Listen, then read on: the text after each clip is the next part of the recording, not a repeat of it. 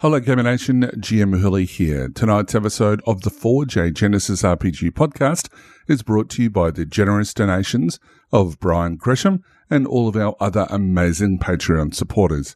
If you would like to become part of the Forge community, you can learn more at patreon.com/ForgeGenesis. For as little as $2 a month, you can help support us in continuing to provide you with amazing Genesis role-playing game content. Thank you to all of our fans for reblogging, retweeting, sharing our latest episodes, along with those who offer support and encouragement for this podcast. It is truly appreciated by both Chris and myself. For now, however, it's time for another episode of The Forge, a Genesis RPG podcast. Correctly with the correct amount. D20 Radio, where gamers roll. www.d20radio.com.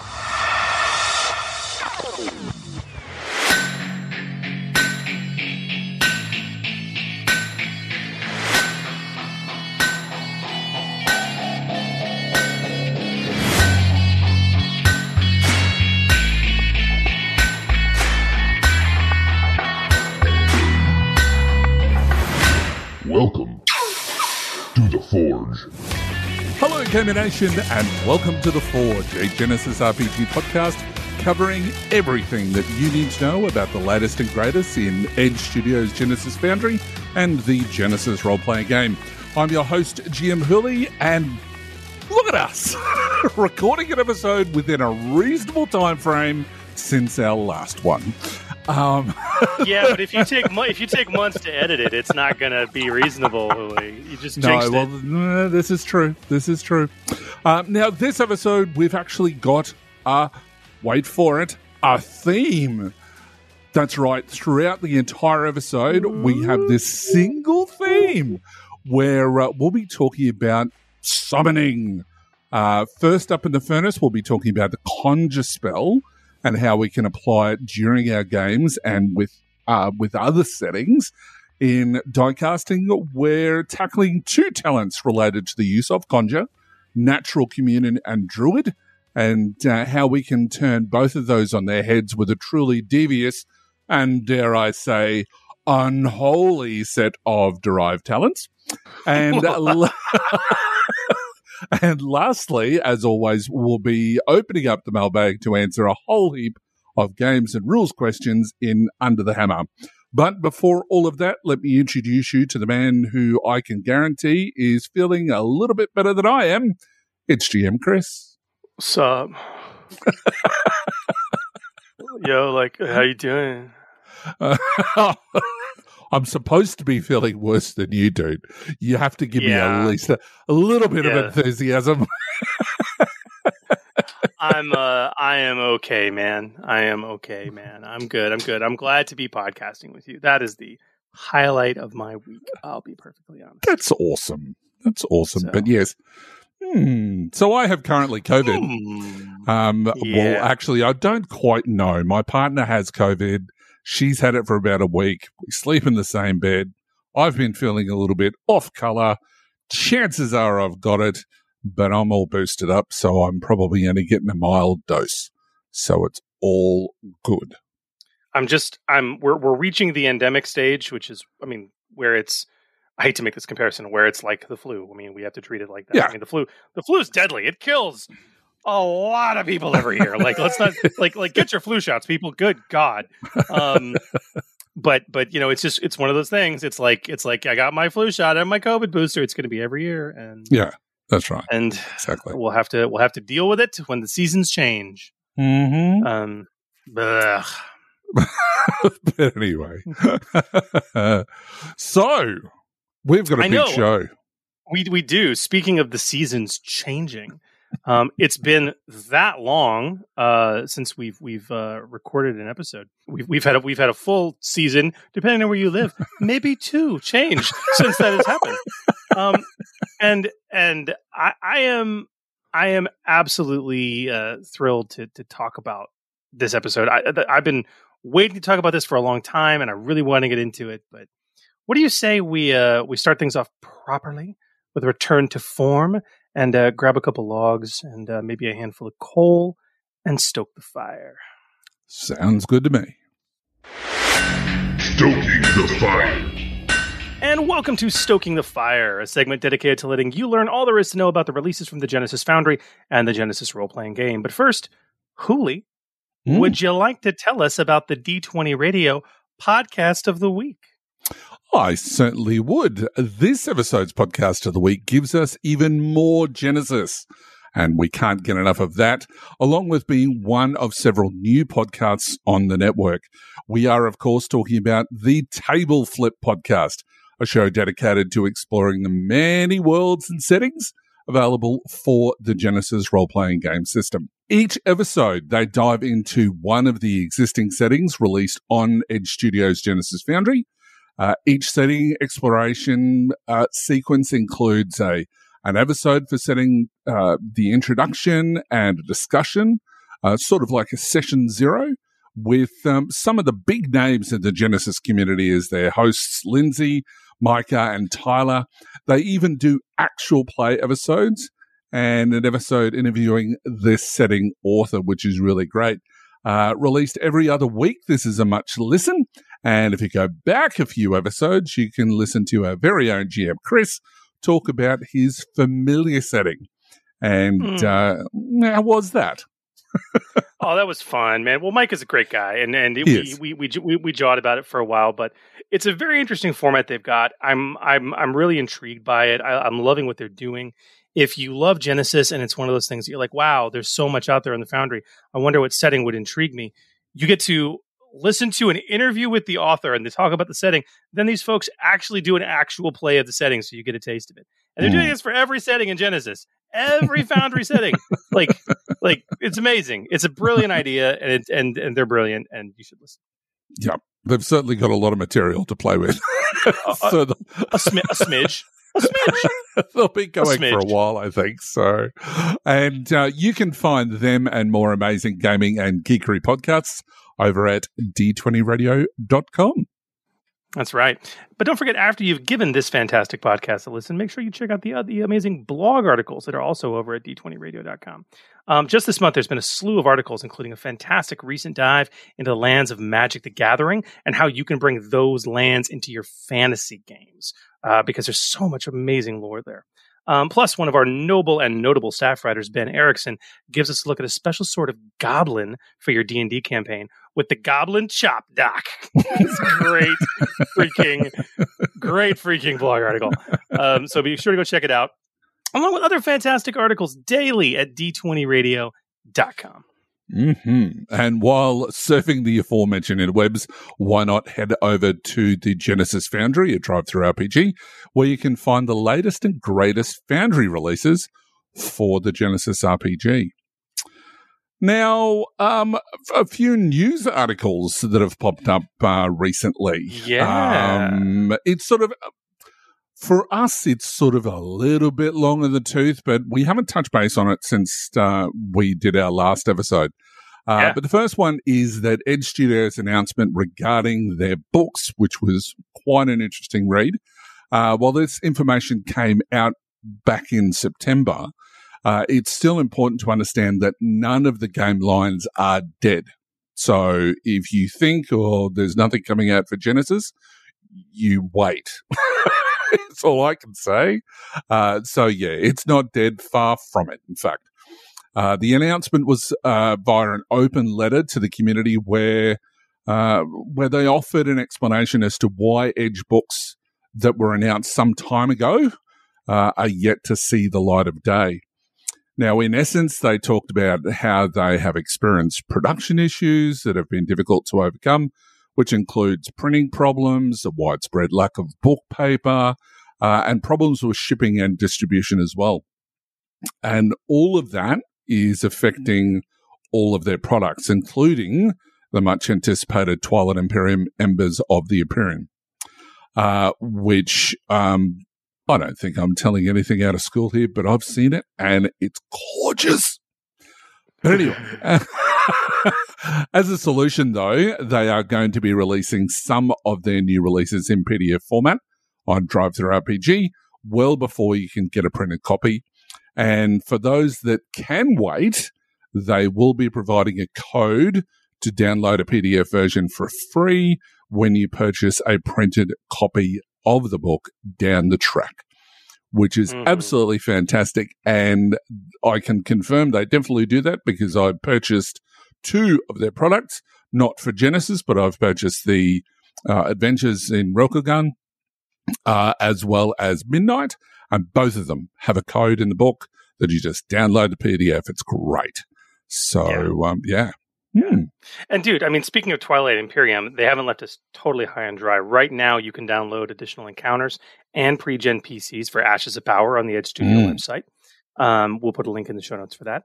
And honestly, more reprints are starting to now arrive. I mean, they announced these reprints a while ago, and only now they're starting to arrive. That's how crazy things have been in the production world. But reprints are starting to arrive around the world for Edge of the Empire, Force and Destiny, and Common Universe Star Wars titles, like Dawn of Rebellion, Starships and Speeders, and both the Clone Wars era books for the Star Wars RPG. Absolutely. Talking about drive-through RPG, in recent times, there have been some fantastic releases on the Genesis Foundry. One product in particular, though, has really taken our fancy, namely Awaken Age by Scott Zumwalt. Now, this title, is this our product of Spotlight of the Week? Yes, it certainly is our product Spotlight of the Week. Even though it's been out for a little while. Yeah, well, that's true. But in our opinion, it really is the best version of a Supers RPG using the Genesis system that has been released so far. Now, this is by no means taking away from the amazing work from Lazario Izaguirre and the expansive work by Chris Markham with 3 supplements released for his Genesis Supers game. But honestly, I feel Awaken Age is the one that has been through the playtest process.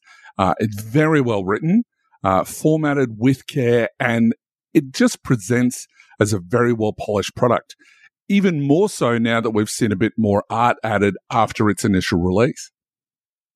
I have to agree. Scott Zumwalt did a truly masterful job with this. And you talk about the playtesting process. I mean, I was part of editing and proofreading myself. Scott was gracious enough to include me in some of that. And the drafts he went through, the mechanical rewrites based on playtesting, so much. It is exactly how a released product should function. You come up with your idea, you playtest. Well, shit, that didn't work. That needs to change. You go back, you do a new version, you go through, do, and then you get more feedback and you update until it is polished to a crisp and beautiful shine. and it's a great freaking game. Like Awakened Age has all these trappings that I would expect from a Supers game.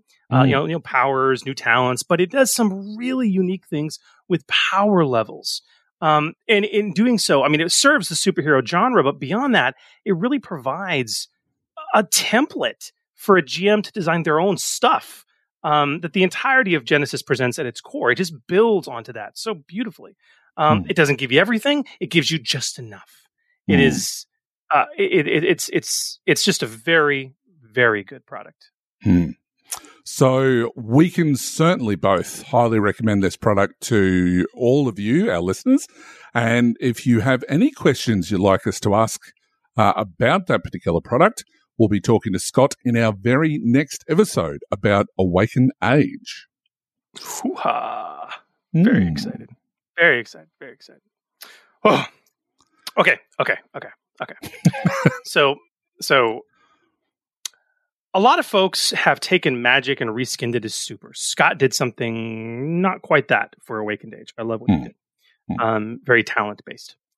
But having said that, Huli, you and I have spent a lot of time on this show talking about Magic, talking about using it, talking about reskinning it.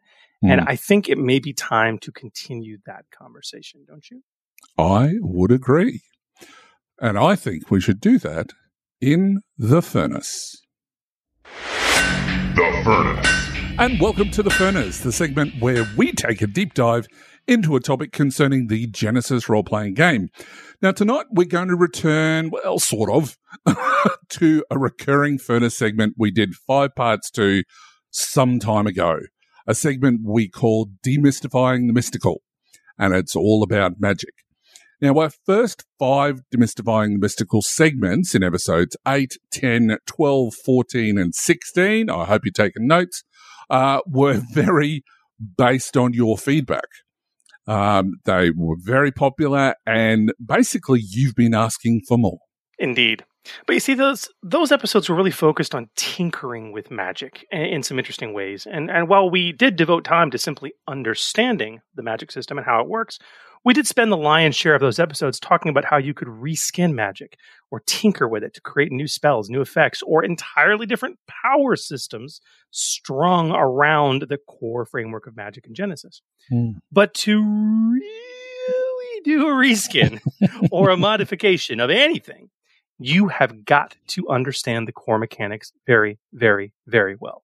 All the ins and outs and the fine details. And to that end, and just for pure vanilla play education, you fine listeners have been asking us to take a deeper dive into the rules as written spells found in both the core rulebook and in the expanded player's guide. Yeah. And to that end, we're going to be expanding our Demystifying the Mystical Furnace segment to include deep dives into each officially published spell.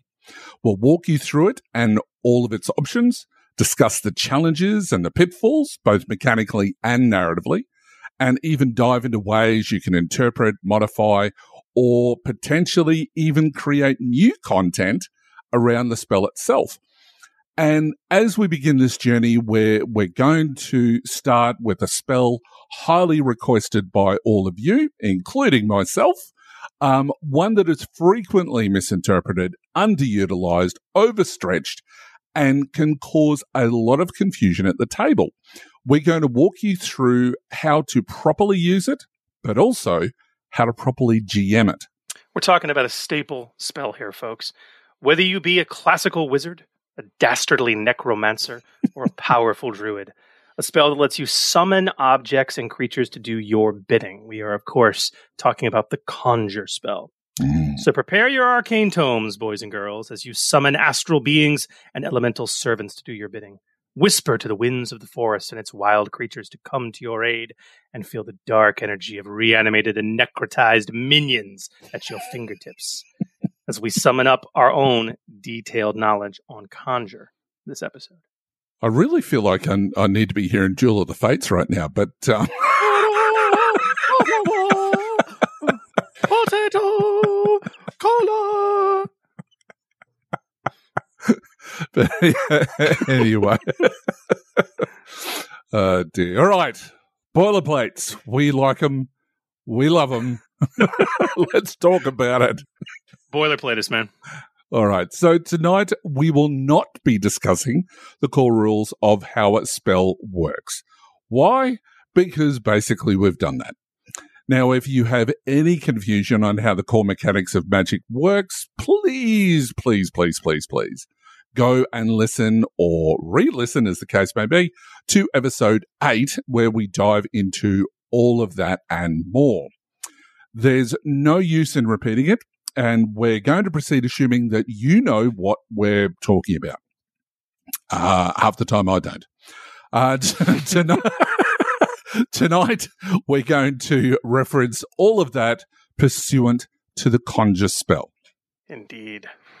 So let's talk about the spell itself. Yeah, some basics. So the Conjure spell itself is found in the core rulebook for Genesis, page 212, for narrative use, and page 216 for structured encounter use. It has 2 skills that can activate it, Arcana and Primal. That's it. No Divine, no Runes, no Verse.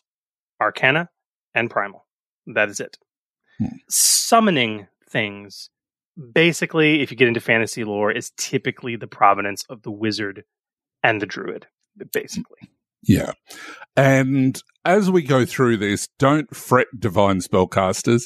And yes, I'm looking at you, clerics who can cast Spiritual Weapon, Animate Dead, Guardian of Faith, Insect Plague, Create Undead, Planar Ally, Conjure Celestial, and Gate. All great spells. But these spells are well within the realm of Conjure, but alas, talents are where we're going to have to look for the ability to cast them. since all of those summoning spells have a very religious bent to them. And we'll talk more about that as we go. So what does it do? Yeah, well, that's the next thing. Talk to me. You basically said it in a nutshell, but what does Conjuration do? So conjuration magic allows you to summon allies and create items out of the raw stuff of magic. Star stuff, whatever, it's going to be the case in your setting. Now, who uses it though? Well, this is an interesting question. I mean, no, that's not so much an issue of obviously whoever has access to Arcana, and Primal, Yeah. but really when we talk about the character tropes that are commonly going to conjure, it's going to be the tropes of the wizard and the druid, making sense. But we honestly think we can break it out a bit more. And really honestly do so by setting. The most obvious one that I want to bring up is it's fantasy tropes. Okay. If you're playing a fantasy game in Genesis, obviously there's the wizard, that trope. Okay. The classical mage ability to not only summon extraplanar allies, but also objects. Conjuring a tool, a weapon, a door to block an entrance. You can't also have this conversation about summoning tropes without talking about my personal favorite, the necromancer. Undead minions, baby. I mean, the ability to call forth the undead creatures. And then, of course, from a fantasy trope standpoint, the last thing of note probably is really the druid. Calling forth beasts of the wild to fight alongside you, but also altering terrain. The idea of summoning, if you want to call it that, plants to grow, for difficult terrain or to entangle enemies. That this is also another realm of conjure. But I mean, so fantasy is kind of where it first goes, but there's other settings to think about this in. Yeah, absolutely. So we've got maybe a steampunk or a weird war setting where we've got things like the occultist, who can be basically summoning extraplanar elder things beyond comprehension, or straight up demonology, which is a trope you can also apply to the fantasy setting too. True. You've then got the artificer. Where you mean the artificer? Oh, that's what. Yeah, whatever. It's so unlike me to not be able to pronounce things. The artificer. I can't say that word. What is wrong with me? Anyway, okay. So say this word: artifice. Artifice. Add an R to that. Artificer. No. Artificer. Oh, look at me. Artificer. I've made it known. What is he? He's an artificer. Do you need an artificer? Yeah. That's what I said. I'm going to put it down to the accent, but not really. So moving along. So yes, let's not forget them. If you're using magic in a steampunk or even a weird war setting, there's the trope of the mad scientist. Just Thank say, you. Yeah. The mad scientist, or calling machines to machine allies to help along the way. Now, we're not saying your role or your trope limits what conjure can be used for with your character. Mechanically, any aspect of conjure can be used for any character with access to either arcane or primal. But what we are saying is this, and that brings us to rule of thumb number 1, which is the GM and player should work to keep conjure on theme for the character.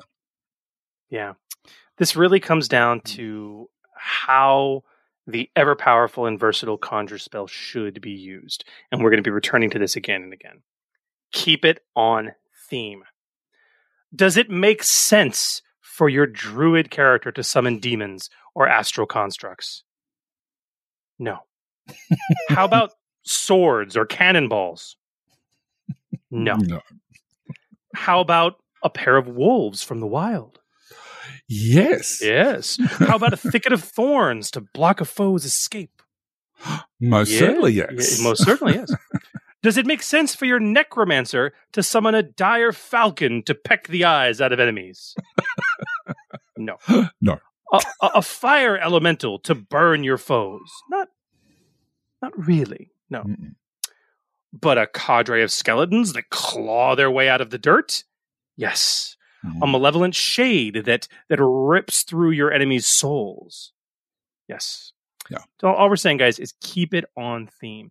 The GM, and this is actually said in the Conjure spell specifically, we can start getting into the various things that have been written about it, not only in the core book under the spell description, but even when we talk about the various talents that we'll come to later that apply to this. The GM is well within their rights for the purposes of setting and story to limit what and how you can summon things. But I don't want to dive into that right now. We will be getting into more detail on that in a bit. For now, though, dude, let's continue to talk about the power itself. Talk to me. I mean, because there's basically two methods of operation, as with all spells, right? Structured and narrative use. Yeah. So I think what we should probably start at is with structured encounter use. So even though narrative use appears before structured encounter use in the core rules, for this purpose of the discussion, we're going to start with structured use, because understanding that and its pitfalls is critical to being able to accurately set difficulties and concepts for narrative use. So what can we do with Conjure? So the basic Conjure spell, as we said before, it uses Arcana or Primal. You can concentrate on it. And the ability reads something like, make an easy Arcana or Primal check. With success, you immediately summon a simple tool with no moving parts like a shovel or a pickaxe, a one-handed melee weapon with no moving parts like a sword or a knife, or a minion no bigger than Silhouette 1, such as an animal, magic creature, elemental spirit, or undead monstrosity. What you summon, however, appears engaged with you and remains until the end of your next turn, unless you extend that with concentration, of course. If you summon a creature, it behaves in the best approximation of its natural instincts, as determined by the GM. It's not controlled by you and may even be hostile towards you. In a structured encounter, the summoned entity takes its turn immediately after you do. So Conjure as a pretty basic ability is, well, pretty basic. And there's a reason for that. And it should be anything but easy to manifest a butter knife in your hand or a creature you can't control. In fact, fiction is replete with tropes of amateur summoners who summon things they did not control and the consequences of that. Yeah. It's like, it may seem like, wow, that's only easy. But it's easy for a reason. I mean, we're talking about a one-handed tool or a single Silhouette 0 or 1 minion who is most likely going to want to kill you. Do not control it. That's correct. And you're going to pop it up right next to you. Yeah. So, yeah. Now, with that, though, things get a little more interesting with the Conjure additional effects. Yeah. Looking at the menu, so to speak, this is where you can start to have fun and really start to build those conjuring and summoning spells we know from lore. Okay. Yeah. The first effect is called Additional Summon. It's a +1 difficulty. The spell summons one additional item, weapon, or creature. That's what this does. In addition, after casting the spell, you can spend 2 advantage to summon one additional item, weapon, or creature. And you can trigger that multiple times, spending 2 advantage each time. So if I, to put that in context, if I increase my difficulty by 1, so I'm now looking at a 2 purple difficulty for additional summon, I will, and I want to summon a creature, I will summon 2 minions. If I roll 2 advantage, I can spend that to make that 3 minions. If I roll 4 advantage, I can spend that to make it 4 minions. And as we'll come to when we get to the summon ally effect, because of the fact that you can literally control what these creatures do under the right circumstances, that can form up into a very, very deadly minion group. But 4 minion groups are not fun under any circumstances. But anyway, that's additional summon. What's next? So the next one is medium summon. And again, it's just a +1 difficulty. The character may summon a more complicated tool with moving parts, a rival no larger than Silhouette 1, or a two-handed melee weapon. So I think the one thing that you can take away from that is that it's a rival no larger than Silhouette 1. Yeah. Yeah. And before we get to it, guys, there is no way per rules is written, and frankly, I don't think there should be, to summon a nemesis. No. After medium summon, we have range, pretty standard for most spells, +1 difficulty. You can add this multiple times, increasing the range band by 1 each time. But it increases the range of the spell, the distance from the character that the summoned item or creature appears. Obviously, as Huli went through, the basic spell ability, whatever you're summoning appears engaged with you. You apply one of these, it will appear at short range from you. 2 of these, medium range. 3 of these, long range, and so on and so forth, and so on and so forth. Because you may not want that rat swarm to be right next to you when you can't control it. Yeah. And you may be asking yourself, well, you know what? I don't want to get ahead of myself. Talk to me about the next one, because let's let the next additional effect engender that conversation. What's our next additional effect? So the next additional effect is Summon Ally, which again is only a +1 difficulty. The creature the character summons is friendly to them and obeys their commands. The character may spend a maneuver to direct the creature, allowing them to determine its action and maneuver. If a character summons multiple creatures, the character may spend 1 maneuver on their turn to direct the turns of all summoned creatures, which is really quite interesting. Yeah. Why you would not do this always? Well, there's a reason. There's a reason. I'm jumping a bit ahead in the show notes. Like, it goes without saying, summon ally. You might say, yeah, this is a must, right? Right. Unless you just want to create bedlam that may impact your allies as well as your enemies. Like, why would you do that? I will say this: additional, okay, 3 purple is typically when you're under 100 earned XP, 3 purple on a check is typically where people start to sweat. Okay. Yeah. It's like I don't want to go above that. Okay. Mm-hmm. So let's just say I throw an additional summon on here for +1 difficulty, and I throw a range upgrade on here for +1 difficulty. Now I'm at 3 difficulty. Okay. I'm at a hard check. But I choose not to add summon ally. Well, yeah, that literally, I could summon a mob in the middle of a cluster of enemies while my party is good. I don't care that I don't control them. Depending on what I summon, if they behave per their natural instincts, they're going to attack anything potentially that's around them. And if that happens to be the enemies I've summoned them next to, yay! All right, I've got a range band between me and them. I mean, I don't know. It's one of those we are leaving spells. They're chasing us. Bam! Oh god! And now they're attacking and fighting that, and we can get the heck out of dodge. Yeah. That's there are times you can avoid summon ally. There are times. Yeah. There are times. But what about the last additional effect? So the last additional effect is the big one, and it's Grand Summon. Now, this is +2 difficulty. The character may summon a rival of up to Silhouette 3. Which is huge.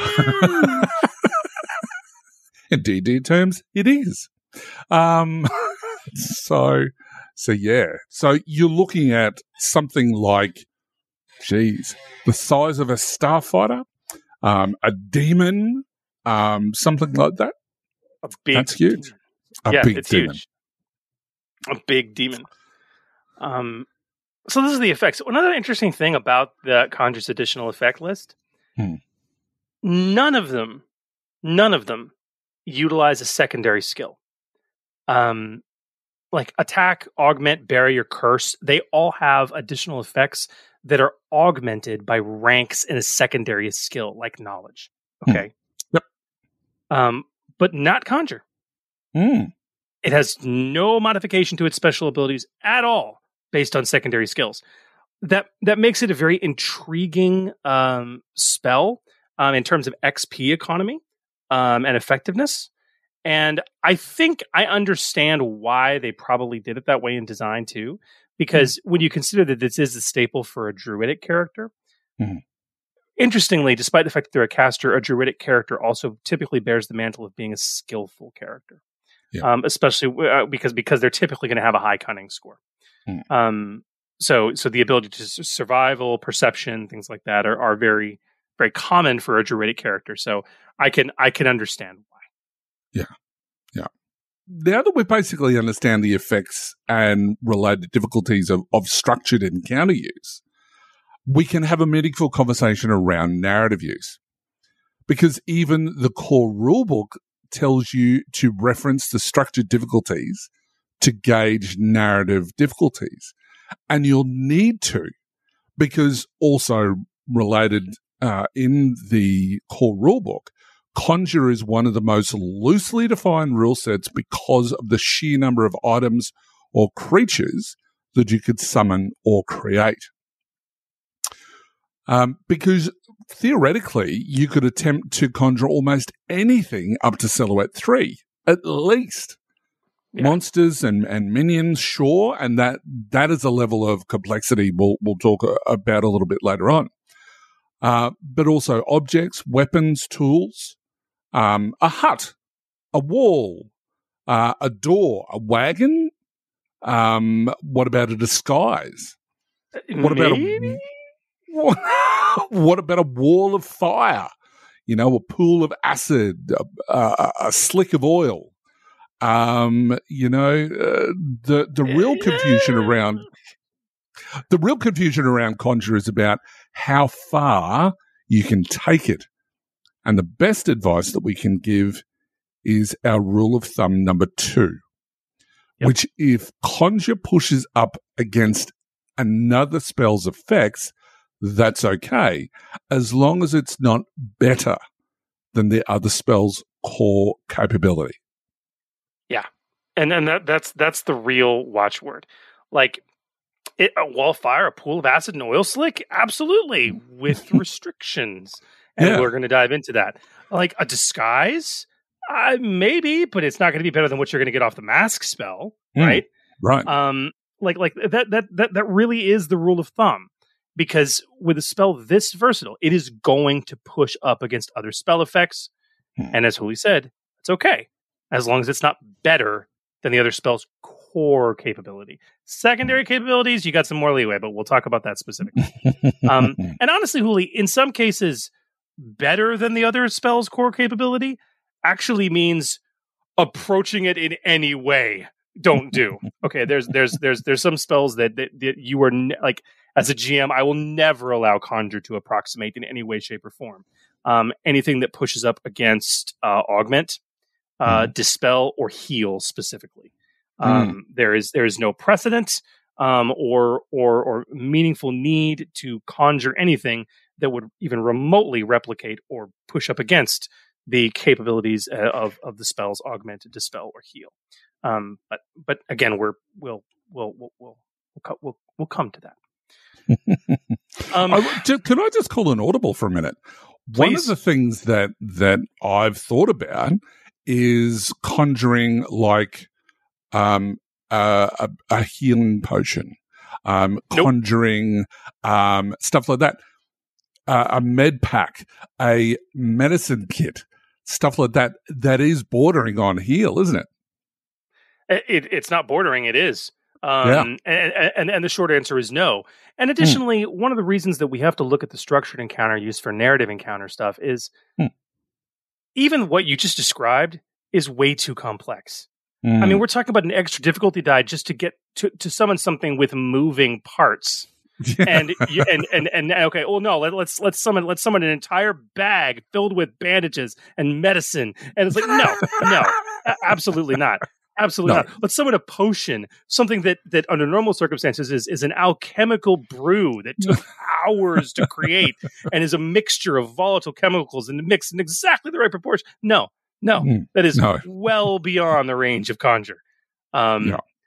The most complex things Conjure can summon are creatures. Yeah. Okay. Yeah. And it's because you're not making it out of stuff. You know, I mean, the only exception might be like if you make like an astral construct, but even then, as we'll come to, our recommendations are that you intentionally make it stupidly dumb and simple looking, right? Right. And there's actually stat blocks you can use for that. But ultimately, Huli, and talk through this with me, because what our listeners need to think about here is the effect of what they've conjured when they're using conjure in a narrative sense. And again, narrative use can be in an encounter too. Okay, if you say you want to do something unusual, so what is the mechanical effect of the spell going to be? That is the question you must always ask yourself, both player and GM. And for the narrative effects of Conjure, the things that fall in its purview, there is really only a handful of potential categories of narrative effect, or like narrative use with a mechanical effect, that you can think of that really fall into this purview. Some of them are great. Some of them are tricky. Some of them are a hard no. So let's walk through these. Hit me up, man. What's our first big effect category that when a player thinks about doing something unusual with Conjure and they think, okay, what is the mechanical effect I want this to accomplish? What's the first category we're going to look at? Yeah. So the first category we're going to look at is obstacles, concealment, and cover. Yeah. Now, this is basically classic conjuration, putting a door in an entranceway, raising up a low wall to provide cover for some allies, summoning a mist to make it hard to see. Yes, these things may have difficulties to break them down, but that's not what we're really talking about. The immediate effect is limiting visibility, blocking free movement, providing concealment or cover. So we're talking about setback dice on perception and combat checks. Basically. Can the barrier spell create obstacles? Sure. But they have much stronger effects than adding a simple setback die. So yeah, barrier could do this too, but like that's it. Your effect is, this is the effect, but we're just it's a setback die. Whereas barrier's it's going to reduce damage, son, which is a lot, So what's our next one though? Next is very similar, but different effect when you're thinking about the core effect. This is terrain and movement. Again, more classic conjuration. Growing brambles or vines at an opponent's feet to slow them down. Summoning an oil slick beneath them to make them stumble or trip them up. Even a sheet of ice. Okay. The immediate effect in this case, core, is creating difficult terrain. Right. Could the curse spell be used to do these things narratively? Yes, narratively it actually can. But curse effects are going to be much stronger than simply making difficult terrain. They're going to be increasing difficulties of checks these people make if it's a curse spell genuinely. Okay. So it is much, much, much stronger. Incidentally, the attack spell, and we'll come to this later, the attack spell with the ice additional effect can actually add ensnare to the target too. And that is also something, as we'll talk about, you could do with Conjure. But that's not really brushing up on attack because it's not the core purpose of attack. The core purpose of attack is dealing damage. Yeah. What's next? So the next one is utility object creation. So you're not looking for a mechanical effect, but a tool to accomplish something. Right tool for the job. We need a wagon, and we need it now. We need a weapon now. The structured rules call out summoning tools and items of up to Silhouette 3, even those with moving parts. So just apply that normally.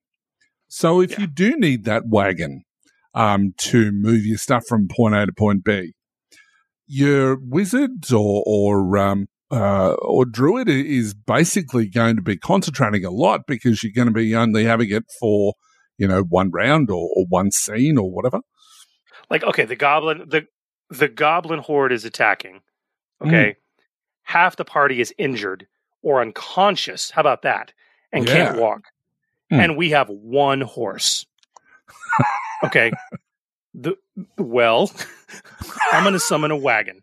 All right. And yeah, I'm going to spend a maneuver while I sit in the back with my unconscious buddies concentrating each round while the other surviving party members hitch it up to the horse, pile the unconscious friends we have in there, and we get the heck out of Dodge. Okay. There's myriad uses for that. Myriad. So now the other one to talk about next to last major category of narrative use is using a conjure spell to deal damage.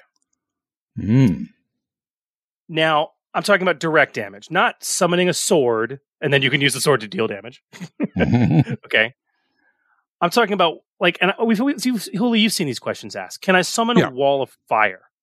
Right. And can that wall of fire burn my enemies? Okay. Can I make not just vines or brambles grow, but thorny brambles that literally puncture the legs of my enemies? The difficult terrain I just created, it's not an oil slick. It's a bed of caltrops that are going to puncture their shoes and deal damage to them as they walk. Can I conjure that? Can I summon it? And again, if you're brushing up against another spell's purview, in this case, that would be the purview of attack as a spell. It's okay, but you really have to tone down the effect hard. Okay, it can never overshadow, really, frankly, even come close to what the similar spell could do on its own. And so it gets tricky. And what matters here is that no matter what, when you're doing a conjuration spell, the primary effect you accomplish cannot be dealing damage. That is the purview of attack. So you want to summon a wall of fire. Great. Its primary effect is not that it sets people on fire. Its primary effect is that it provides concealment. Okay. Because it's a giant wall of fire. The bramble bush that you summon with thorns, its primary effect is that it is creating difficult terrain. All right. And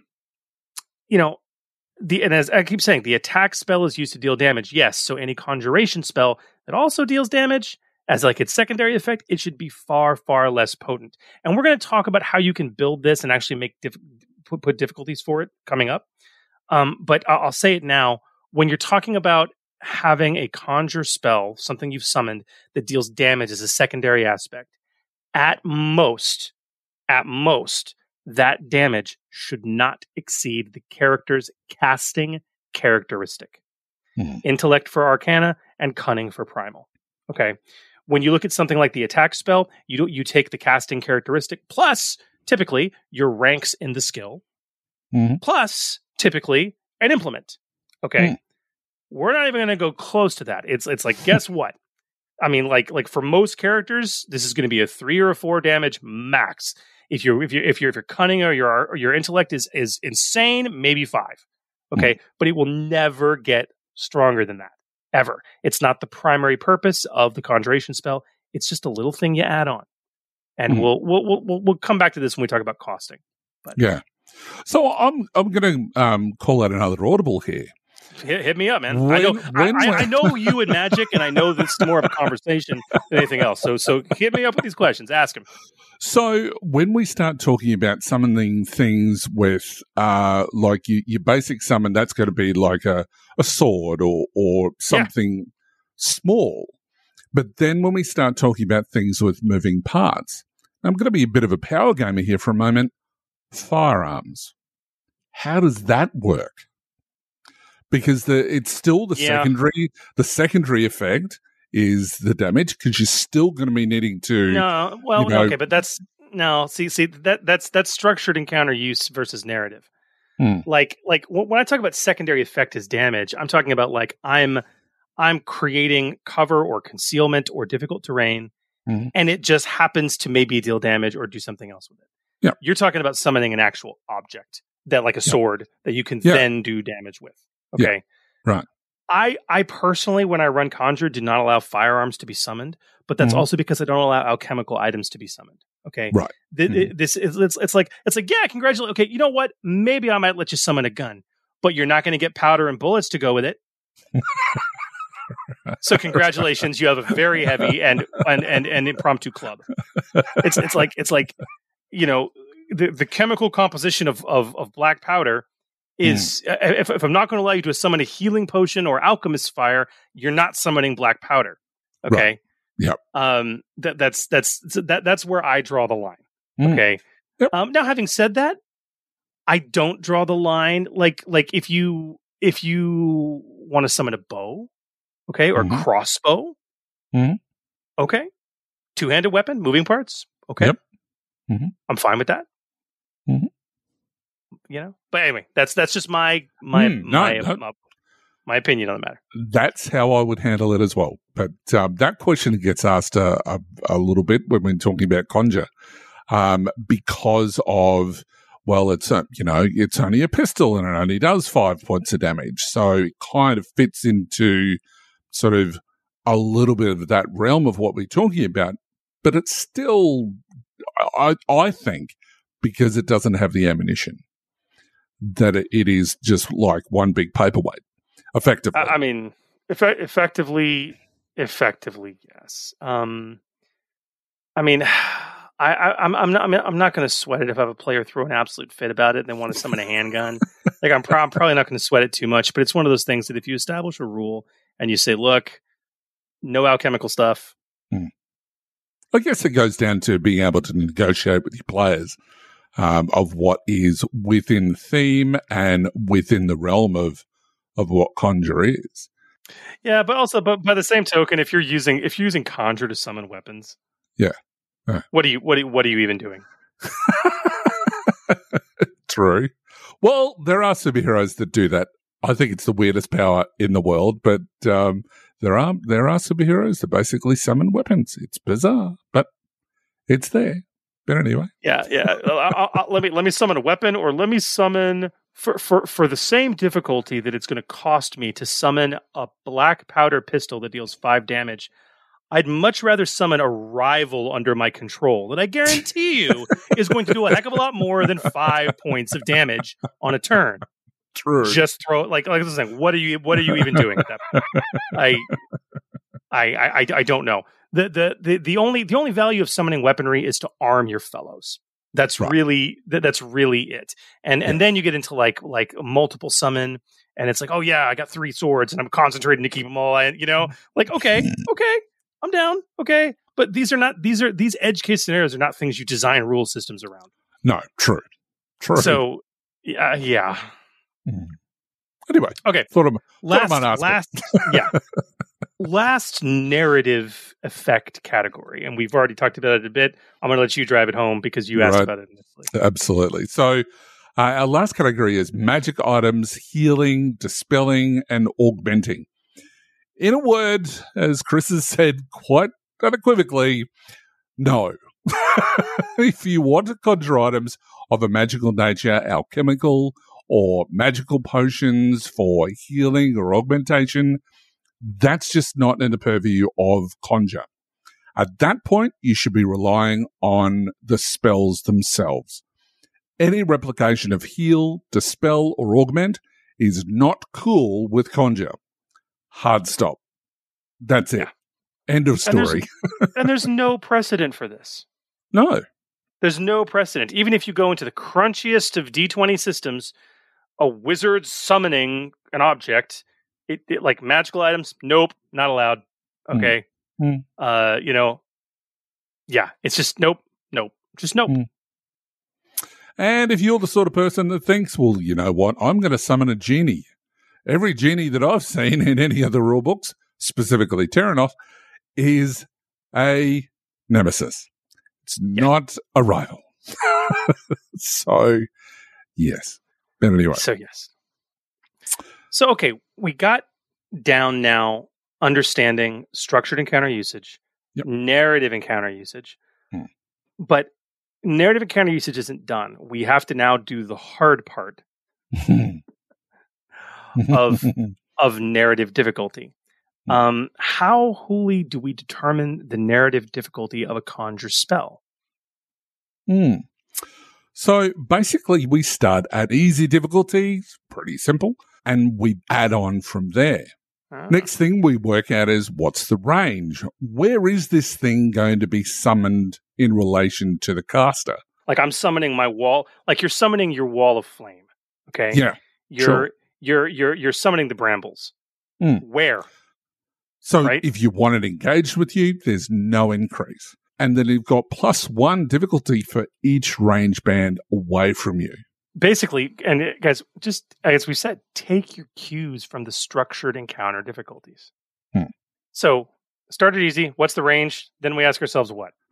We say, how big is it? How large is the thing being summoned from a silhouette standpoint? 0 to 1, no increase. Silhouette 3, it's going to be a +2 difficulty. But what about?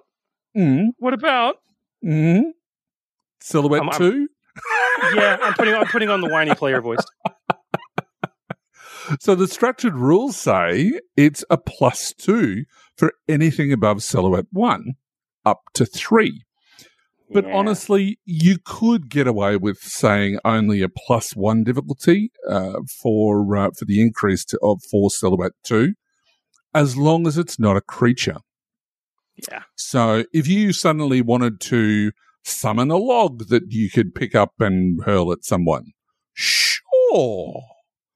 As long as it's silhouette 2. Silhouette 3, if it was like a whole tree, it's a different story. Yeah, and where I see this come to fruition in my own play is with area of effects for difficult terrain and objects like walls, okay? Walls of fire, stone walls. It's like, again, silhouette's a very tricky concept. It's not just a jumble of stuff. When you take that wall and spread it out across a range brand, what's the silhouette going to be if it's like a half wall, right? You got to do a little bit of mental gymnastic there. A silhouette 2 should cover, silhouette 2 or 3 should cover everything in a short range band. Okay. Depending on what it is. So if I want to summon an oil slick, how big is it? Basically, at silhouette 0 or 1, it's going to be a tiny slick that's really underneath an individual. Yep. So that's where that question really does come into play. But again, those same difficulty increases you apply for creatures, just apply here. But if it's an object, you can probably get away with just a +1 for a silhouette 2. Yeah, I would agree. I would agree. So, okay, we started easy difficulty. We ask what the range is. We ask how big is it. Then what? Then we ask what the core effect is. So we're asking that from a mechanical point of view, I guess. So what is the principal effect? So if it's an obstacle, concealment, or cover, we're going to be giving it +1 difficulty per setback die added to other checks. Difficult terrain, no increase. Yeah, no increase. Utility object creation, use the structured encounter rules. Outside of size and range, we talked about that a few seconds ago, the only increase that may apply is if it has moving parts, which is a +1 difficulty. Yeah. But the next question we've got to ask, though, now that we've determined that it's easy, we've worked out the range, we know how big it is, we know what the core effect of that is going to be, does it have a secondary effect? So do you want it to deal a little bit of damage, physically ensnare foes, and this really is where it's going to get a little bit fun. Yeah. With this, the first secondary effect we already alluded to is dealing damage. And again, that should never be more than your characteristic. Okay. Yep. And it should honestly add a +1, maybe a +2 difficulty, depending. You can look at some of the other effects from other spells for this. The other secondary effects you can have, there are 2 specifically I would recommend for conjure spells that your players are frequently going to want to say, yeah, it does this. I want to summon brambles, and yeah, that's difficult terrain, but I also want those brambles or vines to wrap around their legs and actually ensnare them, like the actual ensnare effect. Okay. Yep. Like cannot move. I want to create a wall of fire, and yeah, that primary effect is concealment. Okay. Yep. 1 setback die. Okay. But I want it to actually have the burn quality. Hmm. Okay. If somebody touches it, like I want it to actually have the burn quality in addition to the concealment it grants. Interestingly, there are spell effects already there for this in the attack spell, and you can actually use their difficulties to add difficulty to conjure for similar effects. Specifically, I'm referring to the fire effect and the ice effect from the attack additional effects. Both of those add a +1 difficulty, and both still require 2 advantage to activate if you make the check, which I would still do on the conjure spell. Okay. Since no other conjure additional effects use knowledge ranks, I wouldn't require it here if you pulled in fire and ice, respectively. Or just, it's burn and ensnare. Okay. Yeah. In terms of how many ranks of burn or ranks of ensnare the additional the effect has. I wouldn't do it here either, since there's nothing else that uses knowledge. Again, this is one of those things you could probably use the casting characteristic in a pinch to get those quality ranks for both burn and ensnare.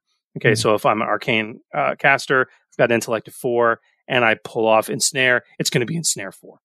Okay, or burn 4 if I've given it that. Honestly, though, burn and ensnare, Hooli, those are like the only ones I would allow. When I look at the other spells, barrier's additional effects are very unique to barrier, and I don't want conjure to approach it that hard. Same's true for curse, and the other attack effects really don't make sense for conjure. And all the other spells, as I've already said, that's a hard no. So okay, talk to me about this. Let's Hooli, this is a role playing podcast, Right. Let's role play. Okay. Oh my God. Let's go through a narrative spell example of conjure for narrative use. You want to do something as a player that is not covered under the structural encounter rules. Okay. It's out there. Hit me up with some things, man. I'll be your GM. We'll walk through together how to cost the difficulty out. All right. So what I think that my character would want to do, because I'm a bit like you, I like the whole necromancy sort of field to everything. I want to summon some flaming skeletons, and they are armed with weapons. I would say that it's not a narrative use of the spell. That is a structured encounter use. You're wanting to summon a minion. I would recommend that you find for me a published minion stat block of a flaming skeleton wielding weapons, and you can summon it. Well, that was easy. Don't overcomplicate this stuff. When you start getting into examples like that, it's like, no. Do not let your player overcomplicate this for you. It's like, well, there is no stat block for that. Okay. Maybe in between this session and next, we can create one together that's the appropriate power level, and we'll get to something like that in a bit. Give me another one, man. Give me a narrative use, something not structured. You want to create a thing, not a creature, but a thing. Right. I want to create a hut that has a large number of rooms inside, a TARDIS of sorts that people can spend the night in without too much trouble. You're not making this easy, Hooli. I wouldn't say that's covered under the purview of the spell for several reasons. It's entirely possible we could make a Silhouette 3 hut, and Silhouette 3 could potentially have a number of rudimentary rooms inside of it. So that alone is going to be a 3 difficulty because it's easy, +2 for basically the equivalent of Grand Summon getting to Silhouette 3. Yep. And then another +1. Wait, does Grand Summon cover moving parts? I don't think it does. So another +1 for moving parts. Right. So really, we're already looking at a 4 difficulty there. So you could certainly do that. And yeah, I might let it have some doors for moving parts. Narratively, if you rolled some advantage, maybe I might give you a locker 3. The problem is that gorgeous hut that your party beds down in is going to disappear the moment you fall asleep because this spell requires concentration. Correct? Right. That's a problem. That's a problem. Unless I'm staying up all night. Unless you're staying up all night. And that's going to be, exhaustion is real. Exhaustion is real. Some of the more interesting ones I've seen as I've been running this have been, we've gone through a few of them. The idea of okay, wall of fire is classic. Yeah. Okay. I want to create a wall of fire. So the first question of my player is, how big is it going to be? typically they want, like, if it's blocking like a large doorway, maybe that's silhouette 2. If they want it to cover like a range band, like everything in the immediate vicinity of short, that's typically going to be silhouette 3. Yeah. And so at that point, okay, silhouette 3, we already know it's going to be a 3 purple difficulty. What's the effect you want it to achieve? Concealment. Okay. Well, 1 die of concealment as its principal thing is going to be 4 difficulty. Well, I want to have the burn quality. Okay, we're at 5 difficulty now. And that's the highest you can go. And that's when players tend to start to back off. So it's possible. It's possible. And with the right talents, it might even become easier to pull off. Signature spell is a thing. Yep. Okay. Improved signature spell is a thing. All right. We can't forget talents like, oh God, no, wall of fire is way too common in my setting. Well, no, just people who cast it have improved signature spell, and that's their improved signature spell. Guess what? Right. It's a 3 purple difficulty now, and that's manageable. So that's a common one I've seen. All the examples I put in here, oil slicks, very common. And we kind of went through that example. Entangling brambles or thorns, things like that. One question I do have though is, when you're looking at, burn quality and stuff like that, if they were to, summon a wall of fire, for example, couldn't you not look at some of the hazardous terrain rather than something with the burn quality? That if somebody wanted to move through that, they would take wounds based on the chart that's in the core rulebook that talks about the different hazardous terrains, one of which is fire. Depending if they're going to take wounds that are greater than the spell casting characteristic you have, then it's beyond the purview of Conjure, in my perspective. This is the danger of Conjure. We get into these thought patterns with Conjure. I can create anything. Sort of. Yes, you can. But it's like, I created a wall of fire. It can't burn you. And it doesn't really do any damage to you. You can just kind of walk through it, and maybe you singe a few hairs. Okay. It's like, again, we have spells for this kind of stuff. If your intention, so here's my problem with hazardous terrain, man. What's the intention of the effect? If the intention of the effect is to damage people, you should not be using Conjure. You should be using an attack spell. Okay. Again, going back to those examples, what's the intention of the conjuration?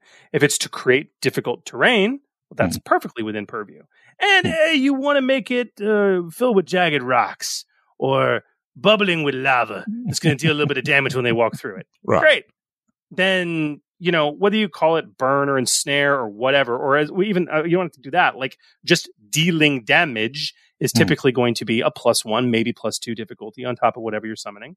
And that damage, though, is going to should max out at your spell casting characteristic. It should not be the point of doing this. Yeah. Yep. Makes total sense. I think I'm getting used to this Conjure idea. You're getting used to it. Are you getting used to it? Now, of course, having said all of that, we do have some Conjure-focused talents that, you alluded to before.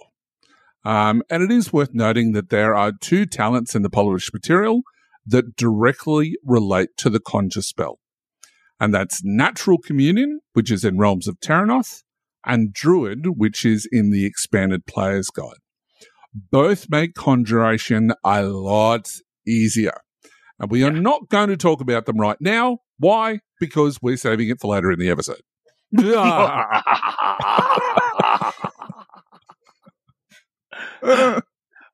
Okay, man. So all right. we've talked about conjuration, and the conjure spell as a player, difficulty setting, which talents we'll talk to, how the spell works. I want to transition to talking about conjure as a GM, because as a GM, you really have to consider quite a few things when you have a player who wants to use this kind of magic. And honestly, you've got to make some decisions and set expectations with your players about how conjuring creatures specifically works. And this is really where I want to start transitioning to and talking about, because this is the other majorly confusing part about conjuration as creatures. But Huli, it's my question to you. Per the rules as written, player can summon anything with arcane or primal. Right. Okay. Any creature. Unless the GM limits it. So do you want to limit it, and should you limit it?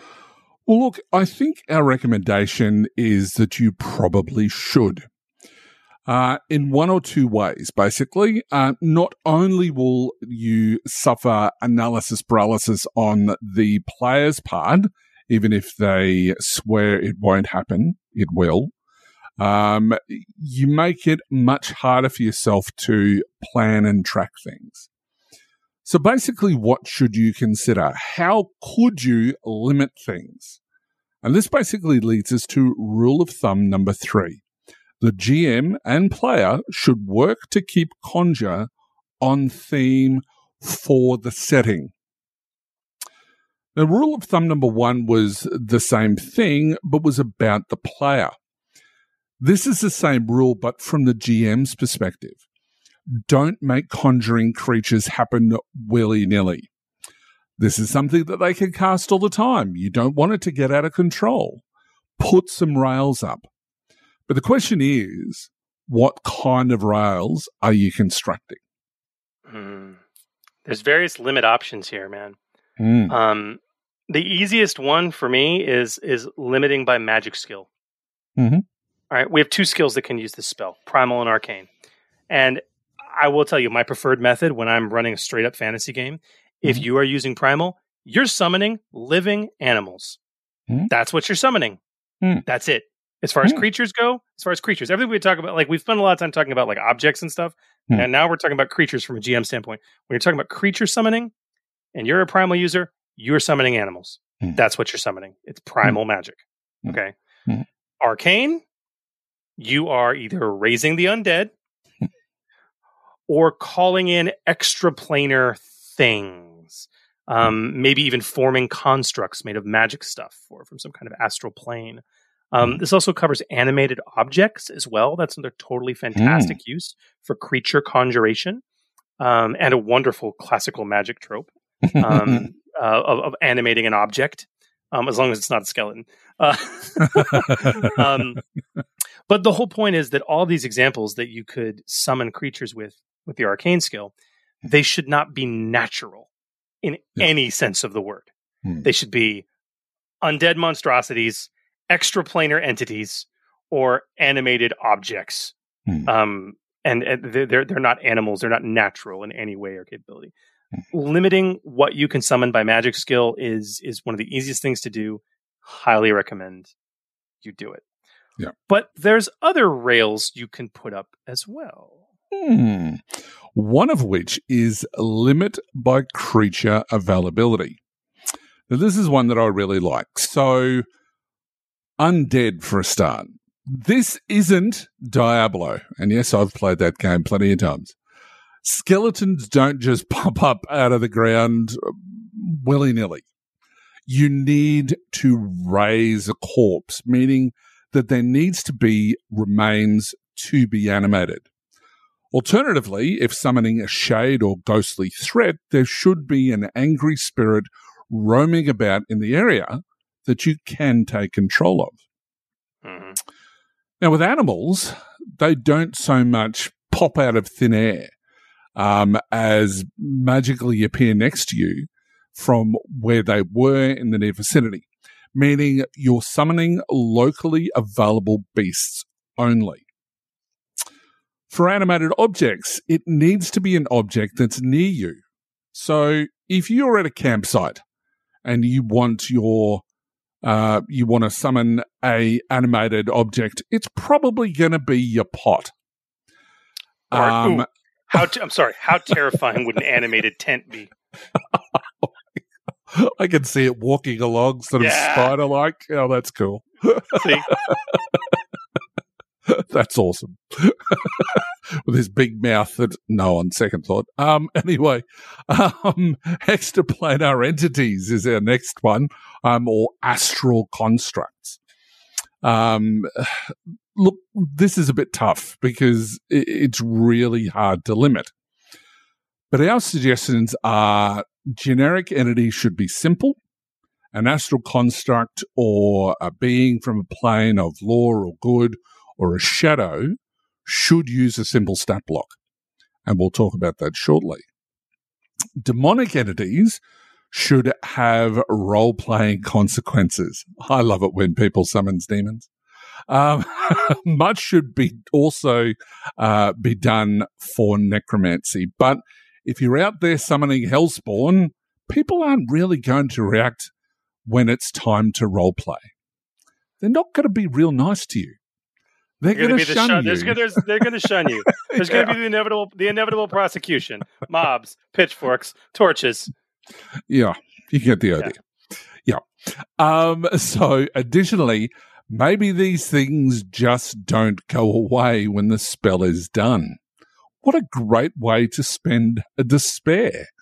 You've just summoned this demon from another plane, and it goes, I feel like a holiday.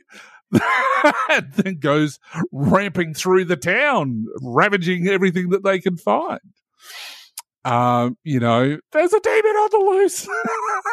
and you brought it here, so it hates you. Exactly. It absolutely hates you. I mean, look, ultimately, guys, whether it be limiting by magic skill or limiting by creature availability, you could use any or all of these ideas in your campaign. Yep. I use both. I'll be perfectly frank.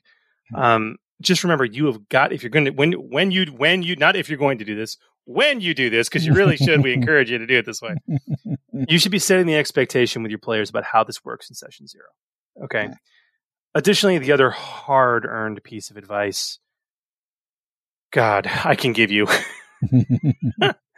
is to err on the side of too much restriction over too little when it comes to this. It is a lot easier to roll back a rule than to put up a stronger one after your players have already gotten accustomed to doing things a certain way. If you say, I'm going to make things easier for you guys or remove some restrictions, no one's going to complain about that. Okay? Yeah. So the last big thing, though, as a GM to think about, Hooli, when it comes to conjured creatures, what are the stats on these conjured creatures? Oh my God. Do I ask myself that all the time? And look, I've gone through numerous sort of stories where people have wanted to, summon things and then I go, oh, okay, what does that look like? And then we spend the next, 20 minutes going through rule books going, I'm sure it's in here somewhere. And I just go, oh God, I wish there was some sort of a way that you could just easily do this. And then, of course, the EPG came out and it's just got an absolute butt ton of creatures and whatever else that you can use. So it's really good. But look, conjuring creatures, this is the final thing we're going to have to dive into with Conjure tonight. And if you thought narrative conjuring created confusion, boy, just you wait. Because despite the extreme clarity offered in the structured encounter rules for summoning creatures to fight your enemies, and there is a lot of clarity, there is still some confusion. Let's talk about what we know. What do we know? So we know that we can summon a minion. We can summon a rival. We can summon a silhouette 0 to 1 minions and rivals. We can summon silhouette 2 to 3 minions and rivals. We know we can summon multiple minions or rivals. Great. The varied combinations of those things, plus whether you control them as a friendly and where on the field you summon them, all equate to difficulty in clear rules. And incidentally, the most difficult, formidable at 5 purple dice, of the conjure spell you could make in a structured encounter to summon creatures would be a conjure with additional summon, summon ally, grand summon, and 1 range upgrade. So this could let you conjure a minimum of 2 rivals up to silhouette 3, which is huge, all of which would be under your control at short range from you. Now, potentially more rivals if you roll enough advantages. Just saying. So, with all this clarity, where's the confusion though? What creatures can you summon? And what are their stats? and what can they do? This is the real conundrum. Right. Great, I can summon an animal. What are my options? Oh, that's right, GM. You told me. It has to be local to the area. Great, I've got it. I know what I want to summon. What are its stats? Okay.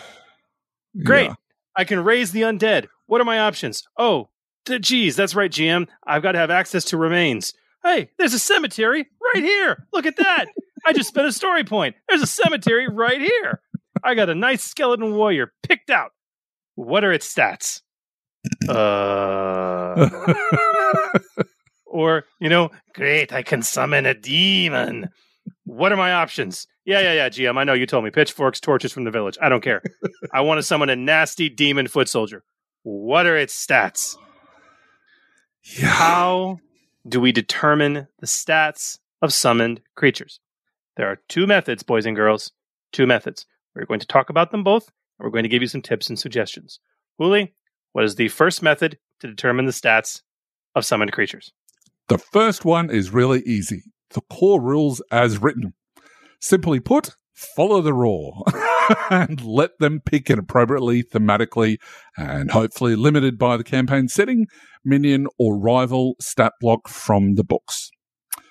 Not more complex than that. And not all minions are created equal, don't forget that, or rivals for that matter. And this is where your GM limiting factors should come into play. And you know what? There are a lot of summonable stat blocks, and we thought we'd best point you to them for ease sake.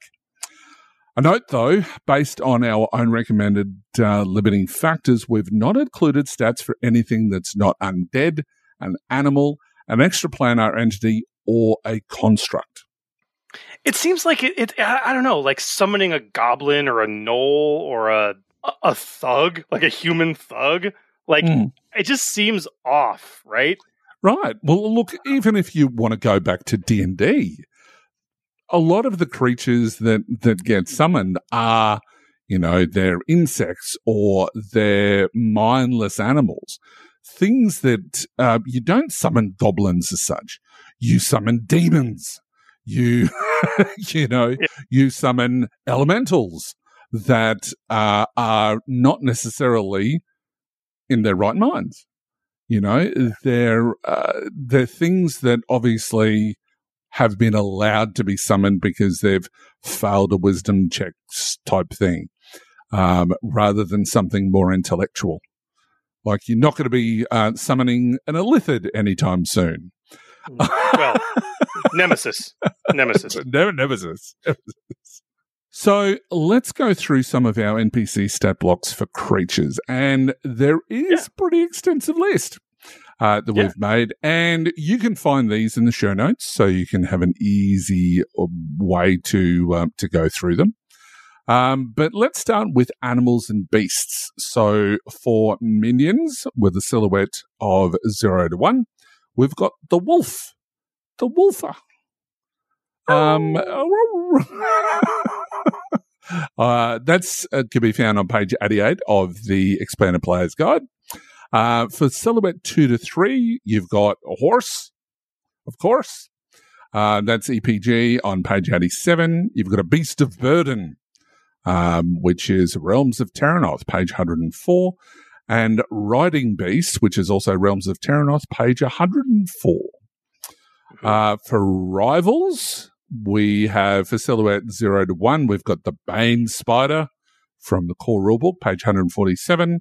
Razor Wing from the core rulebook, page 147. Also, you can use that for a griffin. Sorry, a throwback there to an old podcast. The Hyper Rat Swarm, which is in Shadow of the Beanstalk, or you can basically just turn it into a Dire Rat Swarm. You've got the Big Cat, which is in the EPG, page 86. The Dog, or the Falcon, which is in EPG, page 87. Shark, Venomous Snake, also in EPG, page 88. Thanks, Keith, for all of these monsters, can I just say? Can I just say? Yeah. And then for the animals, we've got Silhouette 2 to 3, which is a bear or a bull, which is also on the EPG, a flying mount, which is in Realms of Terranoth on page 86, and then a war mount in Realms of Terranoth, page 105. So when you need to summon a beast, we have more beasts than anything else. And honestly, when you consider the druidic focuses we saw in the EPG, that made sense. Yep. Okay. Yep. Now, the next section to talk about is what we're roughly categorizing as martial and mechanical. Not animals, not undead, other things that you could summon. These would be templates that you should be using, or at least reskinning, when it comes to constructs made of astral energy, animated objects like a table or a tent, things of that nature. From a minion standpoint, Silhouette 0 to 1, there is the combat drone, which is Shadow of the Beanstalk, page 233. This is a fantastic construct for extraplanar entities. A fantastic template, especially because it also flies. So I highly recommend that. It's not too overpowered. It's a great minion. Additionally, in the EPG, page 93, there is the Warrior. The Warrior is a generic minion warrior. You should be using this as a template if you're going to summon a generic extraplanar threat, an astral construct. These are the sort of the sample minion stats you should be using. That sort of formless, blockless, featureless, golem-looking thing made out of, ectoplasm or dirt or whatever you've constructed. It needs to be a minion. Take a look at that warrior template. It's fantastic. From a rivals standpoint, Silhouette 0 to 1, there is the Clockwork Animal Automaton on page 157 of the core rulebook. There is another combat drone titled as such in the core rulebook, page 178. Same name, different book, but it's a rival this time. A couple other very important mentions. There is the Attacker, which is in the Expanded Player's Guide, page 91.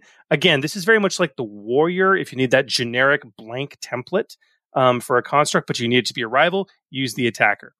And the last one I want to call out, because it's been published, is on the core rulebook, page 187. This is the Xenomorph Horror. Okay. So this is designed to be a gross alien style threat. All right.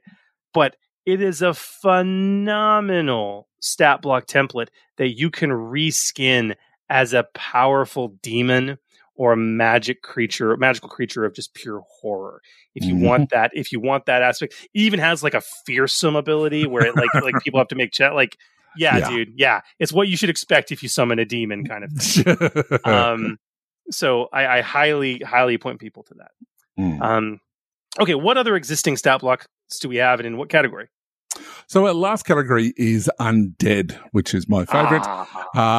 We've got, for our minions of Silhouette 0 to 1, we've got the Skeleton in the core rulebook on page 146. We've got the Reanimate in Realms of Terranoth, page 166, which is basically your zombies. And then you've got the Shade, which is also in Realms of Terranoth on page 229. For rivals, Silhouette 0 to 1, we have the Baguette. Be my guest. Just cracked myself up. Anyway, Realms of Terranoth on page 163 for the Baguette.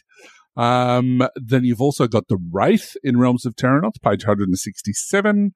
And you've got the Dwarf Ancestor's Spectre, which is basically your ghost in Realms of Terranoth, page 195. Yeah, you can file a couple things off that to make any generic ghost rival you want. That's not a wraith; it's a ghost. There's a difference. Yeah, I think that the key thing, if you haven't noticed already, is that, and this is something that Chris and I have spoken about on the show before. Reskinning is your friend. Just because I'll use the Attacker, just because it's an attacker on paper, doesn't necessarily mean that that's what they're going to look like. You as the player, or the GM, if you've got an evil guy summoning whatever, use that as the template. then put that flavor into it of what it looks like. And maybe with some story point expenditure or advantages or stuff like that, that it can do extra things or that it can play into the scenario a little bit more. But ultimately, you want to make things really simple. Really simple. Really, really simple. Like the attacker and the warrior, their stat blocks have no weaponry. It's like brawl. Yeah. Okay. Yeah. Maybe you give it a sword or a claw, okay, or whatever. But these are good things, as Julie said, you can build off of. So that's doing it core rules as written. But if you've got the liking for it, there is another interesting option that we've come up with, and it requires a little bit of house ruling. Okay, so full disclosure. Wrote this idea up a long time ago. I have yet to get it on the table. When I've run Conjure up to this point, it's always been with we pick a stat block together method. Okay. This method, though, I really hope people will use and give us some good feedback on. I've run this by a few people I trust to do some pseudo play testing, and I've gotten good feedback so far. This is summoning creatures based on challenge rating. So one of the more interesting and by many people beloved things in the expanded player's guide was that it introduced the concept of the challenge rating. Okay. And for a game with heavy summoning, especially a lot of conjure usage, this is actually can be a very marvelous tool to keep your conjured creatures balanced and still fun. So rather than rehash what challenge ratings are and how they work, please just give a re-listen to episode 23, where we walk through it all in detail. Not only do all the threats in the EPG already have challenge ratings assigned to them, but the EPG gives you rules on how to assign a CR to any threat in any published book. Okay. So, excellent. And with this knowledge in hand, we can make some minor house rule adjustments to the conjure spell, and suddenly, magically, reduce the confusion and worry around summoned creatures by about 95%. Yes. So, Huli, do you want to walk through this? Or do you want me to walk through this? Oh, look, I'm more than happy to walk you through it. So here's basically the proposed house rule, which I love. What you would do is you would alter the relevant text of the conjure spell action on page 216 of the core rulebook as follows. If the check is successful, the character summons a creature no bigger than Silhouette 1 with a combat rating equal to or below the CR for 1 PC based on the group power level as determined by table 2.2-6. I always think I'm reading lore. I always say that. In the expanded player's guide. Also, alter the relevant text of the medium summon conjure additional effect, which is on page 217 of the core rulebook as follows. The character may summon a creature no larger than Silhouette 1 with a combat rating equal or below the CR for 2 PCs based on the group power level as determined by table 2.2-6 in the expanded player's guide. And then lastly, you would alter the relevant text of the Grand Summon Conjure additional effect on page 217 of the core rulebook as follows. The character may summon a creature of up to Silhouette 3 with a combat rating equal or below the CR for 4 PCs based on the group power level as determined by table 2.2-6 in the expanded player's guide. So, Chris, what does all of this mean? Ed, it's hard to listen to, but it'll be in the show notes, guys. You can read it more clearly. It basically means this. Look, instead of summoning any minion or any rival in the silhouette restrictions of the spell you're casting, the power of the summoned thing, creature you're summoning, improves with and is limited by the group's power level. Okay? which is based on earned XP, okay, based in the challenge rating system. And it lets you gauge how powerful the threats should be in encounters. That's what it does. It's a lot less freeform, but man, is it balanced. And you know, for some specific examples, okay. Let's say you got a party, the party challenge rating, the party rating, power rating, the group power rating is they've got 100 earned XP, okay, per player. That's what they got. If I initially cast just a basic summon of a minion, I go to table II or 2.2-6 appropriate challenge rating on page 85 of the Expanded Player's Handbook, Expanded Player's Guide. And I looked that up, and I see the row. I'm looking at it right now, and it looks like the CR for one PC is 3. So I would summon a minion with a combat rating of 3. Right. Not challenge rating, combat rating. Let's call that out specifically. Okay. If I have no earned XP, it would be a combat rating of 2. Okay. If I use medium summon, that bumps up to over 1 column. So it's a CR for 2 PCs. So again, if I have 100 earned XP as the group rating, that would be a combat rating of 4. And then if I use grand summon, it bumps it up to combat rating for 4 PCs, which again, at 100 earned XP is a combat rating of 10. Okay. Now, ultimately, that is like a very, very robust rival, which it kind of should be at that difficulty, and more importantly, at 100 earned XP. What's interesting about this is like that same effect of like I'm summoning a grand summon, okay, rival, and I have 0 to 25 earned XP. That's only a combat rating of 5. Okay, so with this methodology, the idea is that as you gain an experience, and hopefully with like the caveat to this is your GM should be using challenge ratings to balance the encounter. Okay, because when you do the math backwards, in essence, what you're doing is you're just adding more PCs to the party.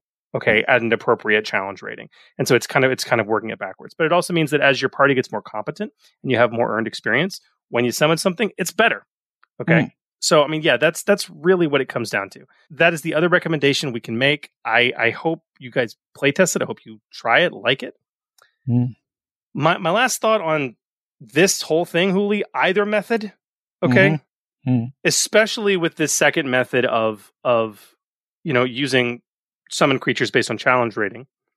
And still a very wise idea if you're just using it raw per the core rules and just picking a rival or a minion out of the books. It would be a piece of wisdom for the GM, or ideally the player, to have the relevant stat blocks copied or on hand for summoning. Book diving. This is one of the few areas where you will legitimately go book diving while playing Genesis. If you're not careful and you're not prepped. Absolutely. So, yeah. Here's a question. Is there a supplement on the Genesis Foundry for summoned creatures? There's got to be. You would think so. There's bestiaries all the live long day, so that would be a dinosaur book. It's a dinosaur book. That would be druids. That would be an awful lot of fun. Well, depending on the limitations, that would be really cool. That would be really cool. Yeah. So there's a whole heap of options there as well for finding additional stats. So if you see some bestiary books that are on there that are available, check those out. Let us know how you went with using this particular rule set. And if you're looking through the other books that don't have challenge ratings, don't forget in the errata that was, and I think it still is available on the Edge site for the Genesis role-playing game.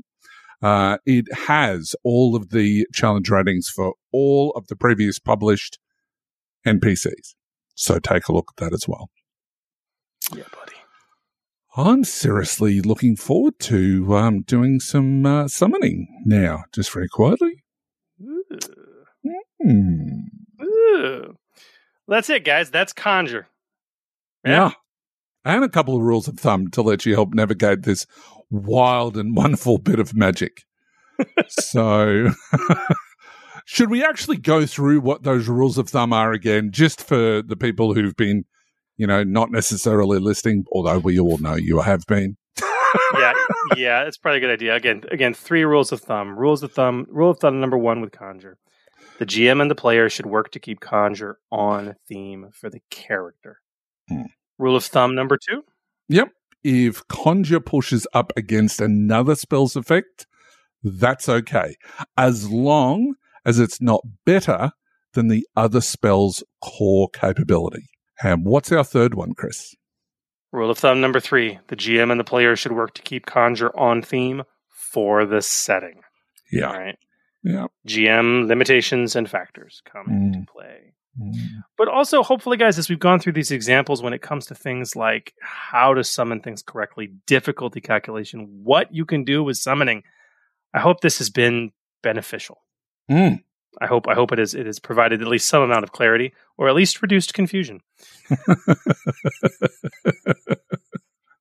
I know that I got a lot out of it, so hopefully they have as well.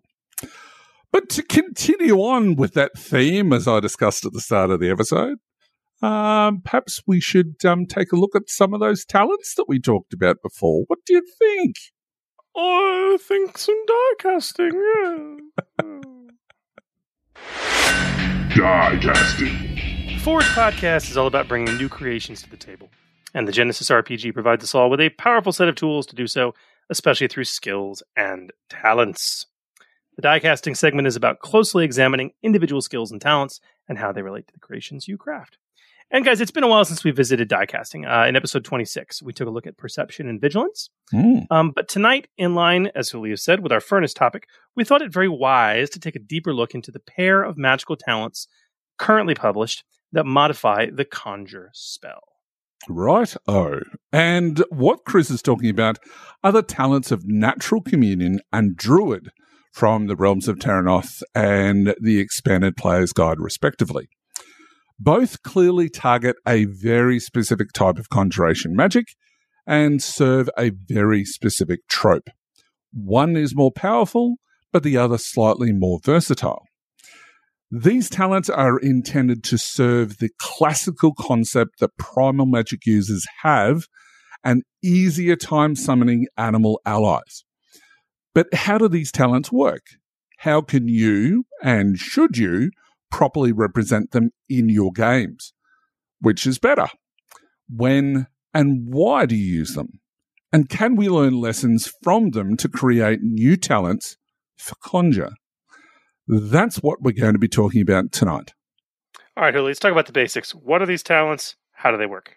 So basically, the first of these talents we got our hands on was Natural Communion, which was found in Realms of Terranoth on page 88. So it was obviously designed for a fantasy setting that uses the magic and conjure spell.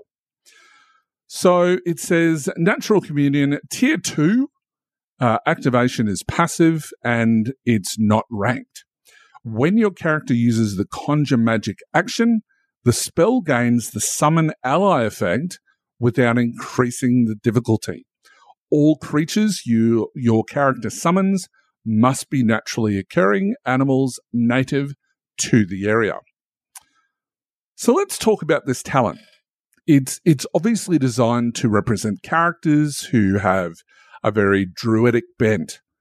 And it's about summoning animals specifically and the ones which are native to the area. So it really reads like you're magically calling nearby beasts to your aid. Mechanically, though, there's no limit on that. You could very well be pulling them out of thin air.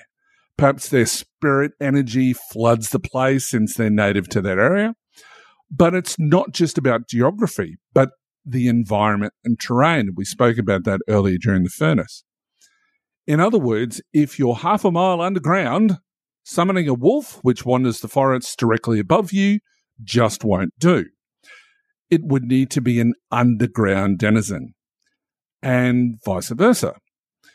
Furthermore, despite the clear theme of it, there's no limitation preventing a mage from using the talent with the Arcana skill. That's right. And that's the versatility of this particular talent at tier 2. Yep.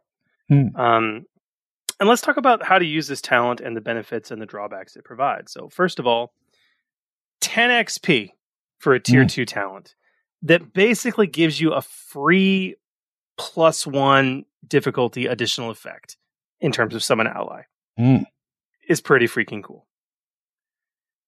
Hooli, is this OP?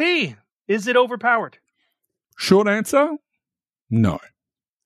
Assuming the GM considers and upholds the second part of the talent about naturally occurring animals. The free reduction to your difficulty cost just fine. As signature spell, also in Realms of Terranoth, has the same sort of thing. And it's also a tier 2 talent. So it really captures, for a cheap cost, the naturalist conjurer. Whether you're using primal or arcane, you're basically attuned to the environment to summon native animals to your aid. Yes. But then, after that, in Realms of Terranoth, the expanded player's guide dropped. Such a good book. It's such a good book. And it gave us a new talent so on the nose for its ability and its intent that it kind of hurts. And this would be the talent Druid, found in the expanded player's guide, page 96. So this talent was clearly and obviously designed to support the classic fantasy trope of the Druid, if that wasn't clear from its name.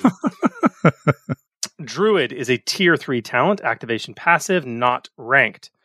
When your character casts a conjure spell using the primal skill, they always add the summon ally effect without increasing the difficulty. Sounds familiar?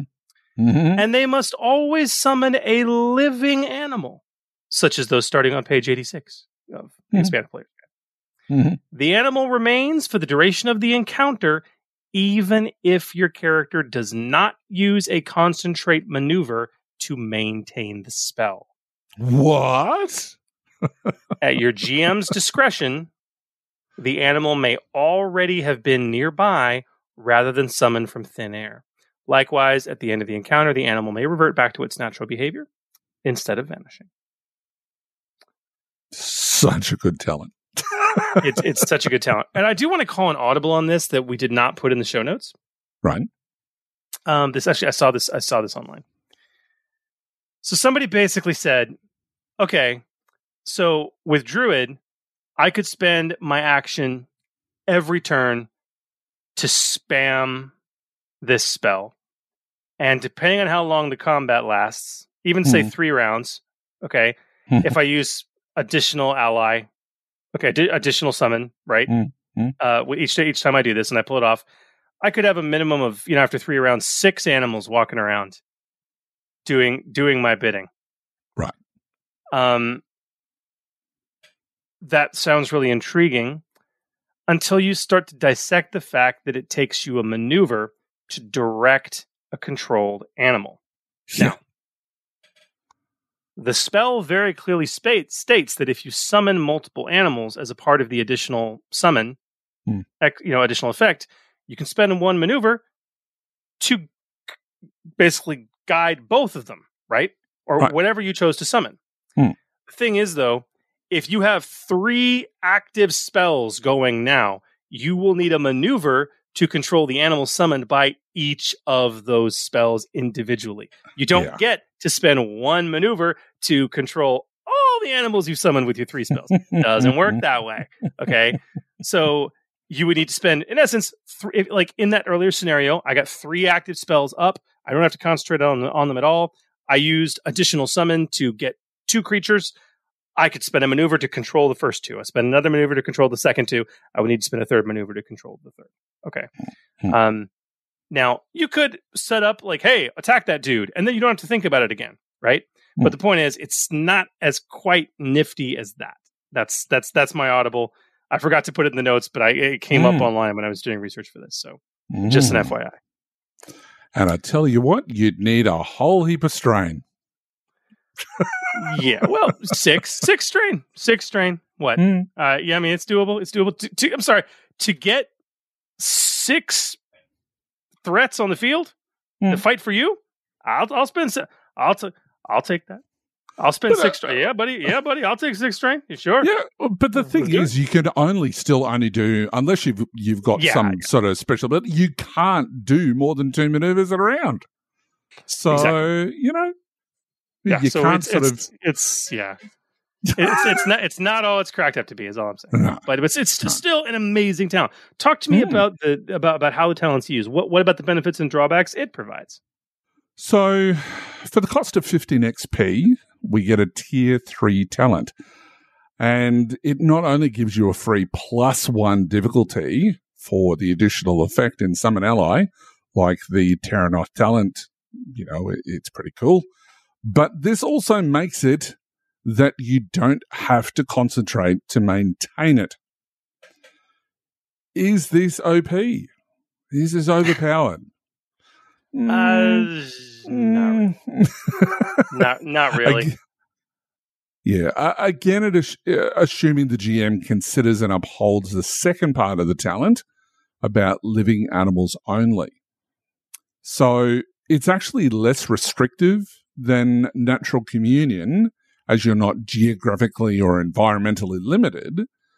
Want to summon a shark in the desert? Well, you could, I guess. Could be a land shark. Could be a bullet. Number 1 with a bullet. Mechanically, at least. So, and as we've discussed, the free reduction to your difficulty is costed just fine for tier 2. So obviously at tier 3, it's just as good. But the no concentration maintenance of the spell is another huge boon. Is that overpowered? Again, not really. Not really. First of all, that's part of why it's tier 3 talent. Let's not forget that. It's a reason why it's not the tier 2 version of Natural Communion. Secondly, we can see a narrative limitation. It is a living animal as opposed to what you can summon. Because of this, this is one of the few times we can see a narrative drawback to what is a mechanical boon. Yes, you can do this thing, but you're going to be kind of limited on how you can do it. And thirdly, it only applies to Primal, not to Arcana. So it's limiting it again. So honestly, this talent really captures the archetype of its namesake. If you're playing a druid, it is very fitting. So let's talk about using these talents in our games. I mean, because I think, honestly, dude, either one of these can have a great place in your fantasy game. Talk to me about character options, man. If I'm a character thinking about these talents, what do I need to think about? So I guess mechanically speaking, the character who is the druid summoner will want at least one of these, and they'll likely want it really quickly.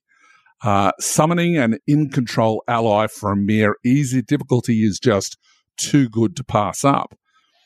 And potentially not having to concentrate on the spell either, that is so good. Very good. So you're going to be wanting that pretty damn quick. But what about GM options, Chris?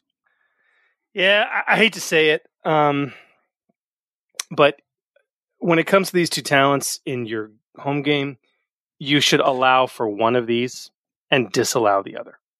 Right. They're too similar. The real question is which to choose. And there's some simple questions I think you could ask yourself. Is there true druidic tradition in your campaign setting? Three potential answers.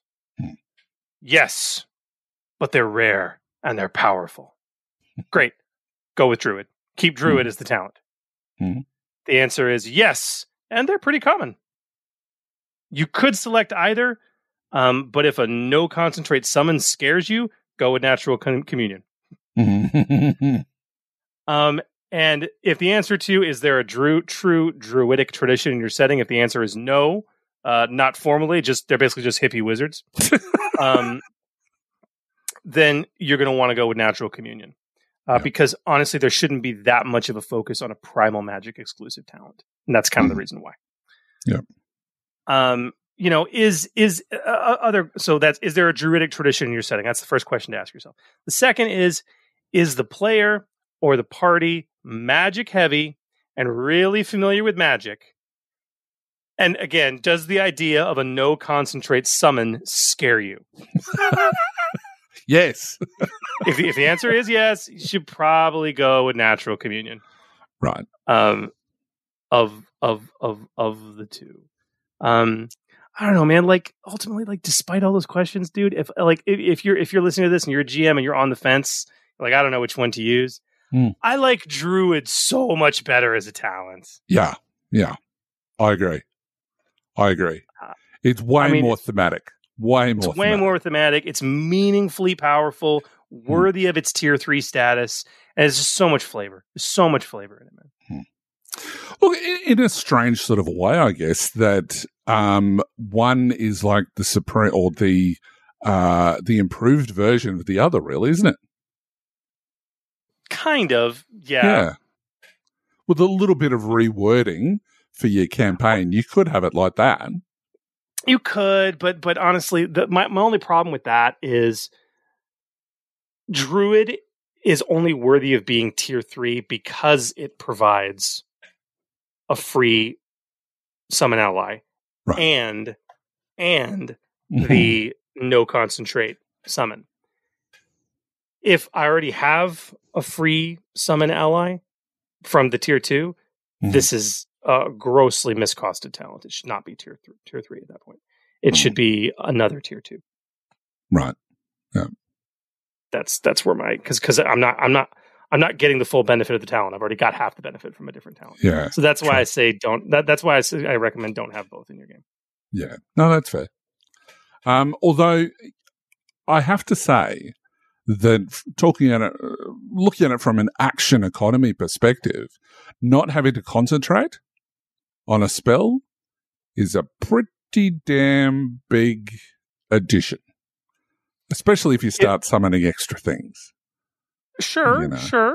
But this would be grossly miscosted if it wasn't limited to a living animal and primal magic. Yeah, exclusively. Yep. So that's where the balancing comes in for me. And also, and I can't remember the episode number, but if you want to look at what a druid looks like from when we did the rather than using the talent tree, we created like a spec sheet, a specialist class for druid. You can go and take a look at that. And we included some talents in there too. So it's just a side note. But anyway. So what about new talents though, Chris, speaking of? What can these well-designed talents teach us? Can we expand them or use them to create new things?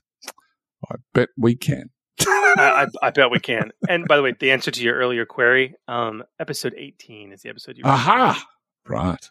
The episode was called Talents Also Grow on Trees. That's right. Yeah. And you built that out beautifully in the show notes, the whole Druid spec. It was yeah. Take a look. So yeah, new talents. We absolutely can use both these talents as inspiration for new things. And we've learned. What have we learned, Huli? I'll pose this to you first. Okay. Looking at those two talents, what mechanical lessons have we learned that we can now apply to new creations? Well, I think we've learned two things. So the first thing is reducing a spell's difficulty by 1 is worth a tier 2 talent. Now, we see this in a highly specific sense with signature spell, and in a broader sense where the specificity is limited to a specific additional effect on a specific spell type with natural communion. Secondly, reducing a spell's difficulty by 1 and also removing the need to concentrate is worth a tier 3 talent. So, assuming you limit things to a single skill usage, as we see with Druid, that's okay. So but can we create anything new? I did. I bet you did too. I did. Kind of went hog wild. The first one's kind of interesting. I wanted to create a Druid improved, an improved Druid talent. So the talent's Druid improved, tier 3. Wait for it. Okay. Passive activation, not ranked. Your character must have purchased the Druid talent to benefit from this talent. When your character casts a conjure spell using the primal skill, they always add the medium summon effect without increasing the difficulty. And they must always summon a living animal. The animal remains for the duration of the encounter, even if your character does not use a concentrate maneuver to maintain the spell. At your GM's discretion, the animal may have already been nearby rather than summoned from thin air, yada, yada, yada, yada. Right. So yeah, it's like Druid, except instead of summon ally, it's summon a powerful ally. It's medium summon for free, basically. Right. I wanted to do this expanded version of the Druid talent, but I didn't make it tier 4. I made it tier 3, which base Druid is also tier 3. Right. Which is weird. It's weird, but for some reason, we think that improved and even supreme versions need to be higher tier. They don't. You shouldn't be judging the talent based on that. You should be judging the talent's tierhood, its XP cost, based on the effect it provides. And honestly, more easily summoning a rival than a minion, again, a plus 1 difficulty decrease is all it is. Okay. That is just not quite good enough for me to justify making this a 20 XP talent. Okay. And even then, like when you make it a tier 4, like a 20 XP talent, it's not just it costs them 20 XP to take it. Keep in mind, it's another 15 XP they've also got to take to get there. Another tier 1, another tier 2. Okay. To build up the talent pyramid to get that new tier 3. Okay. The only question I have with regards to this, though, is that technically you can do both. You can be using Druid, so you get the ally, and then you're increasing the size. That's where I think that not the size, but the rival. Taking it up to a rival. That to me means that it needs to be tier 4. Well, we determined earlier, in those lessons learned, that reducing an additional effect by like a plus 1 additional effect is tier 2 talent worthy. Sure. I made this a tier 3 to accommodate what you just said. Sure. Okay. Additionally, and it's kind of what I was hinting at, it's not just buying a 15 XP tier 3 talent and now they can do this too. You can't just buy a tier 3. You got to build the pyramid up. Oh yeah, sure. Absolutely. I need to get another tier 1 and another tier 2 at a minimum, typically to make this work. So it's not like it's an extra 15 cost. It's an extra 30 cost to get to this point. And again, it's an option. It's an option. And as we always say with this stuff, none of this has been play tested. No, absolutely not. Not at all. I just think with the stacking capability, I think that to me would be an increase to a tier 4. But that's entirely reasonable. I can get behind it, Huli. I can get behind it. Cool. Awesome. But our next talent went in a little bit of a different direction. and yet a very similar one. I agree. So, because Chris and I love it both so much, we decided to create the Necromancer, which is also a tier 3. It's got a passive activation and it's not ranked. So when your character casts a conjure spell using the Arcana skill, they always add the summon ally effect without increasing the difficulty, and they must always summon an undead creature. The undead creature remains for the duration of the encounter, even if your character does not use a concentrate maneuver to maintain the spell. At your GM's discretion, the creature remains, or disembodied spirit may have already been nearby rather than summoned from thin air. Likewise, at the end of the encounter, the creature may revert back to its natural behavior instead of vanishing. Like slaughtering the party. No. Now, this is pretty much a straight reskin of Druid. Yes. And I can see this is a template for doing a few extra things.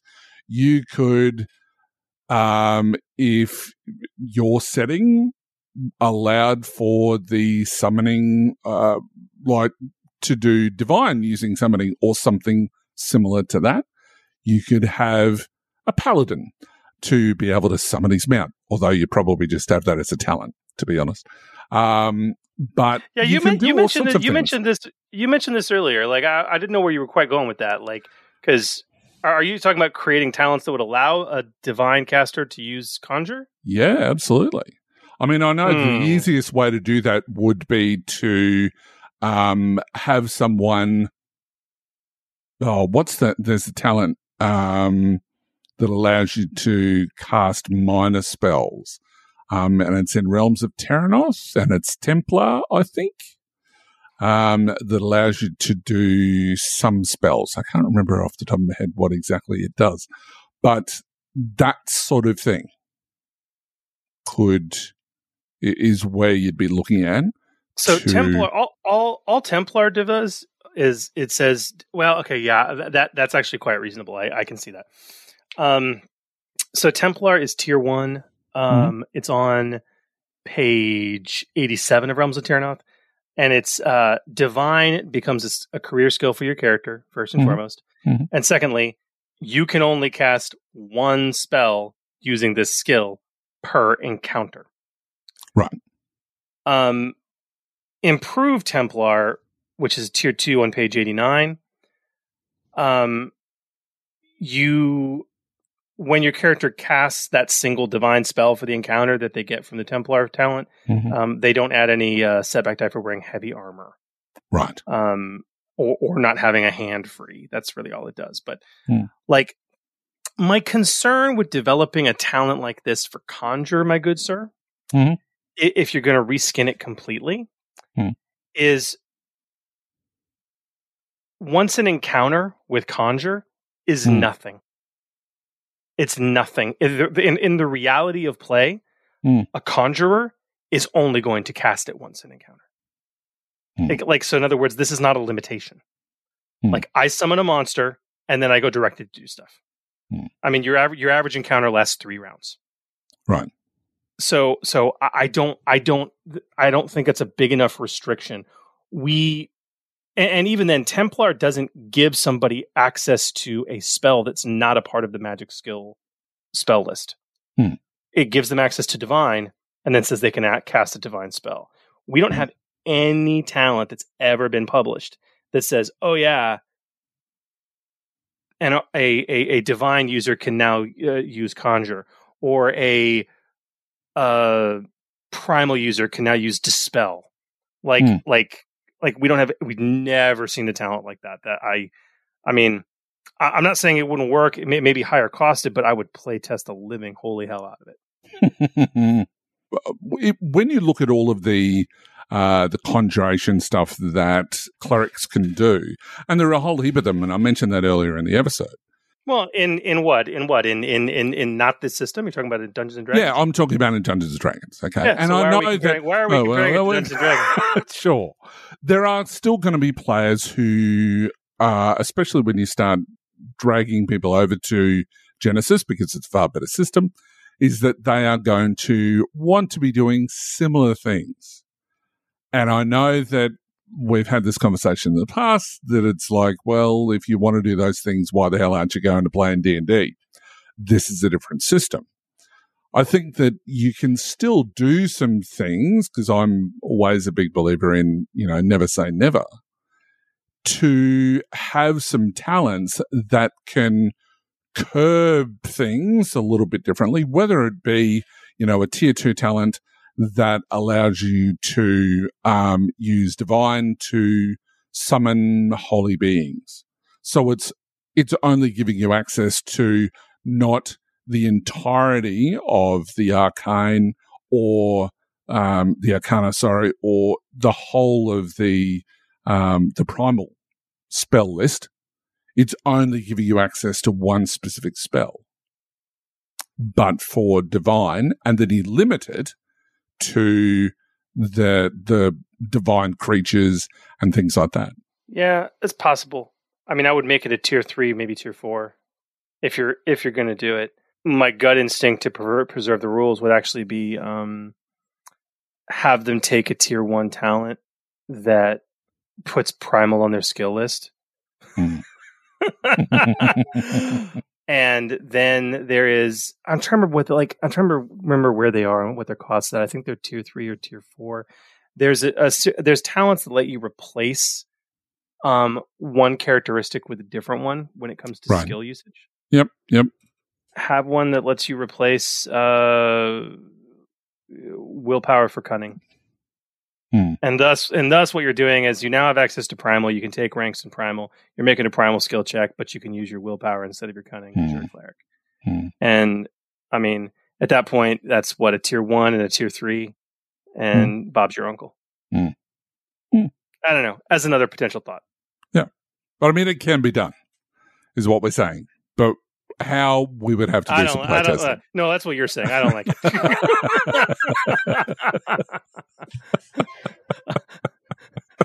I don't like it. But my cleric can do that. Yeah, I know, but it's different. It's like you can heal, dude. You can heal. Come on.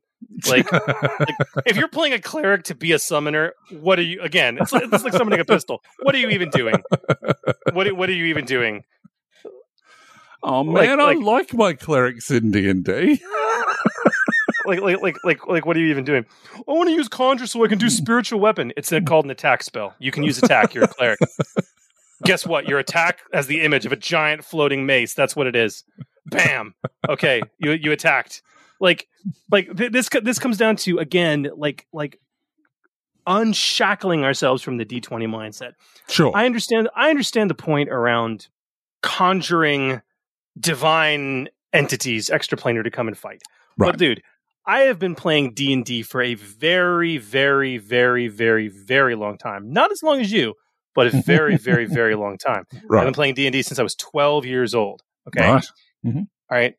In the 30 years I have been playing D&D, many systems, I can count on one hand the number of times I saw a cleric summon a monster. You've not been playing in my games. All right. So you say, your mileage may vary.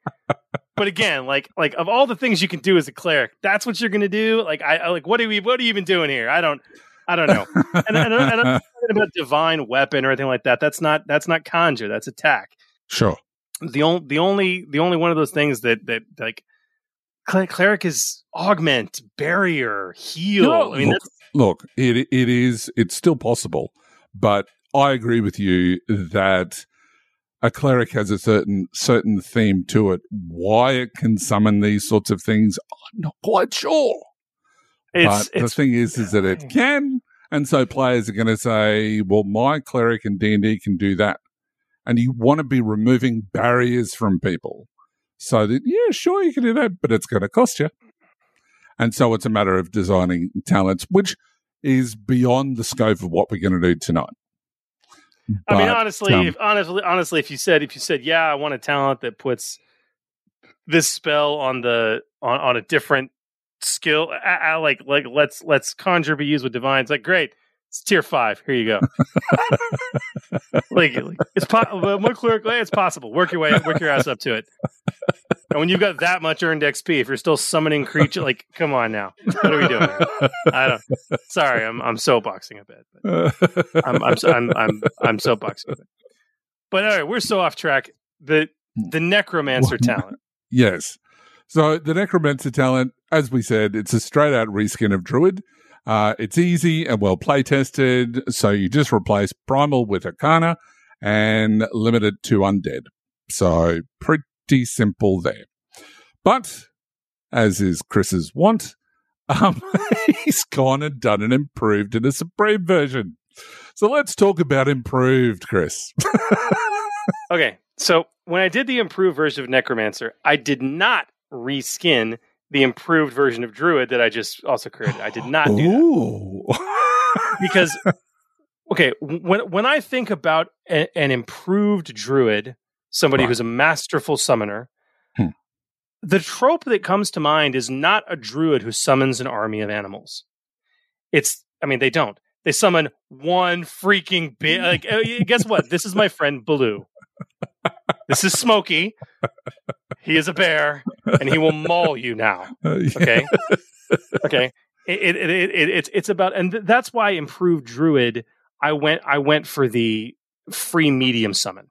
Okay? Because you get to that rival nature. Okay? Yeah. So more easily. With Necromancer, when I think about a powerful Necromancer, I don't think about, he summoned a more powerful zombie. No. What the trope is he summoned an army of skeletons. Okay? It's not about quality, it's about quantity. That's the trope, at least, right? Mm-hmm. Yep. So that's where I leaned into with improved Necromancer. So improved Necromancer, tier 4, passive, no rank, non-ranked. Character must have purchased Necromancer to benefit from it.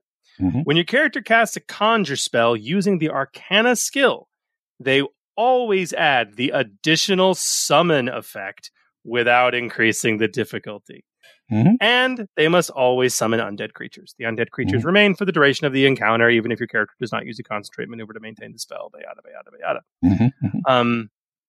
Yeah, dude, it's just like the Necromancer summoning multiple undead things. It's like a serious trope. I think it should be supported. And it's tier 4 because it's freaking powerful. And to the earlier conversation, like I said, I can get behind bumping improved Druid to a tier 4. I can get behind it. Right. Initially, I didn't, because I didn't see going from a minion to a rival to be that big of a boon. But honestly, a free additional summon, that is a big boon.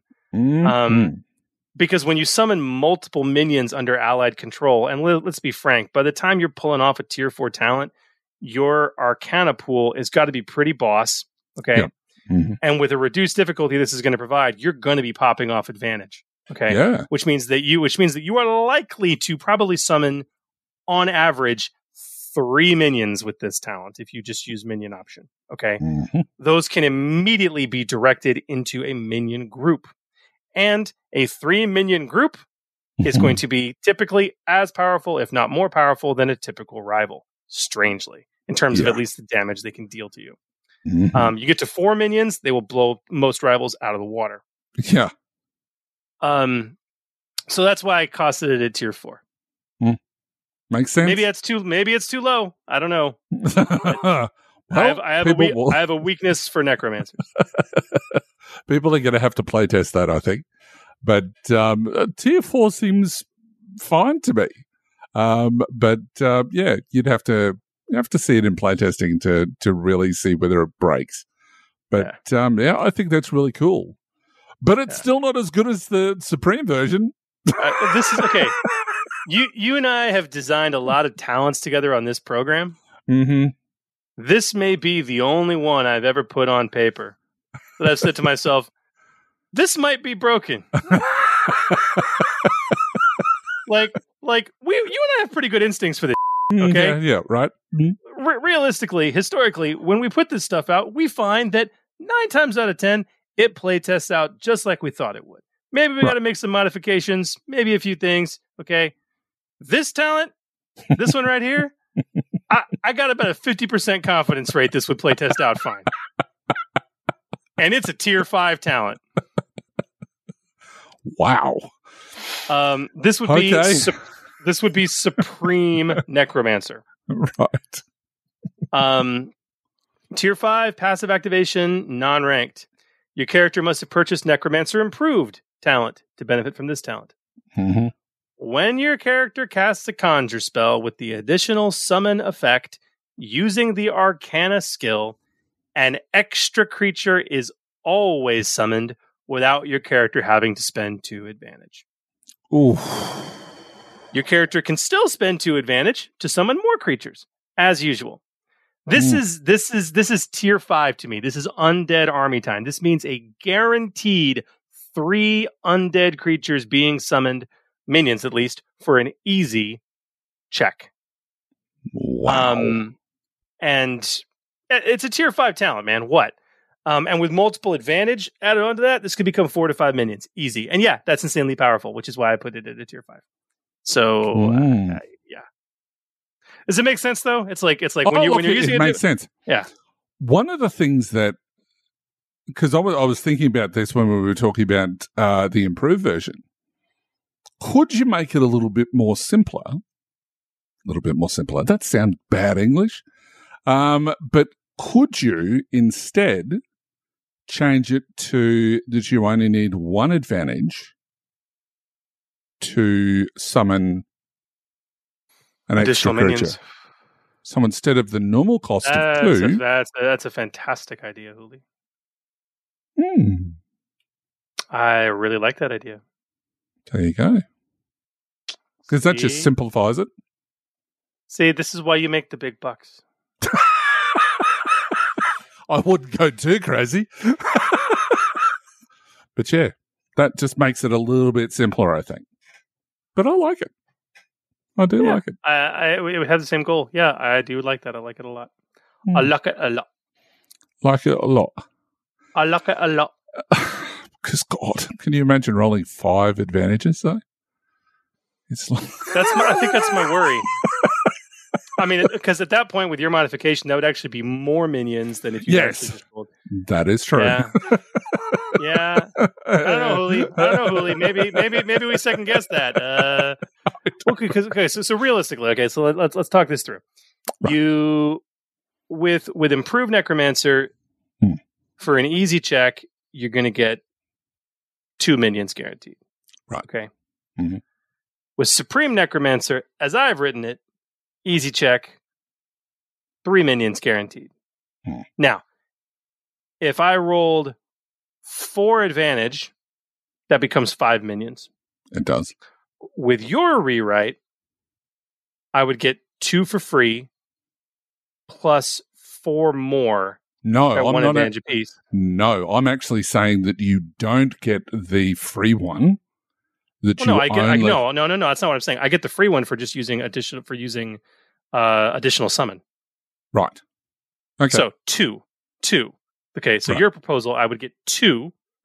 Okay, from the easy check, and then for 4 advantage, I would get 4 more, which would be a little army of 6 as opposed to the 5 from previous. So your method is easier, but it's actually more powerful. Interesting. Potentially. I don't know. Look, either way, Gamer Nation, all of these horrifically, at least especially the last one, probably highly unbalanced talents, really need to be play tested, guys. Yes. We have not gotten these on the table at all. They're going to be in the show notes documents, so get them on the table, play with them, let us know what you guys think. I love getting your feedback on our design stuff here on the show. It really does help things. Yeah, agreed. Well, that was a lot of fun. I want to play a necromancer now. So, I love Conjure so much. I love Conjure so much. I will say, Audible on the show notes, going back to the Conjure power itself, you do have to be prepared, and it's the worst when you're talking about necromancy and additional summon. Yeah. You're gonna add an extra roll to adjudicate to the round, minimum. Okay. You possibly could be adding 2 or 3 rolls to the round, potentially with additional summon. So just take that into account, GM. Just take it into account. And if you have a neophyte player, I would not encourage, especially someone who's not familiar with magic at all, I would not encourage them to become a summoner. It is almost an advanced level of magic play, really, isn't it? The old conjure spell. You're managing multiple NPCs. They all act on initiative right after yours. It's tough. It's tough. It's rough. It's tough and rough. Although I'm sure that it speeds up combat to the point that you're that it's going to be over in less than 3 rounds. You never know. Summon a few panthers. Hello. So anyway. Hello. All right. Well, Chris, after all of that, I think it's time to pound things out as we move under the hammer. What do you think, sir? Clang, clang, baby. Clang, clang. Under the Hammer. And welcome to Under the Hammer, the segment where we answer your games and rules questions about the Genesis RPG as it impacts both rules, content creation, and play. And we've got more great listener questions this week. Of course, if you would like to get your questions to run to the top of the queue, just visit patreon.com/ForgeGenesis and become a Tier 2 Patreon supporter today. All right, Chris, bring us our first question, sir. This comes in from Alex via our Forge feedback form. He says, first off, I'm glad to see the podcast is back. Yeah, we are too, pal. We are. I just started binging all the episodes a few weeks ago along my commute, and I was shocked and pleased to see a brand new alert. I'm tinkering with a project, maybe one day for the Foundry. So today, I'd like to ask a question I heard glossed over a lot. Are there any guidelines or rules of thumb for creating your own career skill list? I've heard everything from allow your players to pick any 8 skills, and here's my reverse engineered career skill template based on the core rulebook. Includes 0 to 2 knowledge skills, 0 to 2 social skills, and so on. I'm curious about both your thoughts on it. What a great question. It is. And thanks for listing and binging. That's a lot of listing. Let me tell you. I don't know what your commute's like, but it'd have to be hours. Okay, so there's a couple of ways of going about doing this, and I'm going to take a page out of Keith Capel, his book here a bit, because he talks about this all the time. I think that 1 to 2 knowledge skills, 1 to 2 social skills, and 1 to 2 combat skills, then fleshing it out with the theme that you're going for is the best way to go about doing that. You don't have to include combat skills, although it's, it depends. It's going to be always dependent on the theme. So if you've got a nurse, for example, or a doctor, chances are you're not going to have any combat skills there. You might have brawl if you want to be putting them in the circumstance where they have to hold people down to inject them with whatever. Sure. But you're probably not going to use any of the melee or the range skills.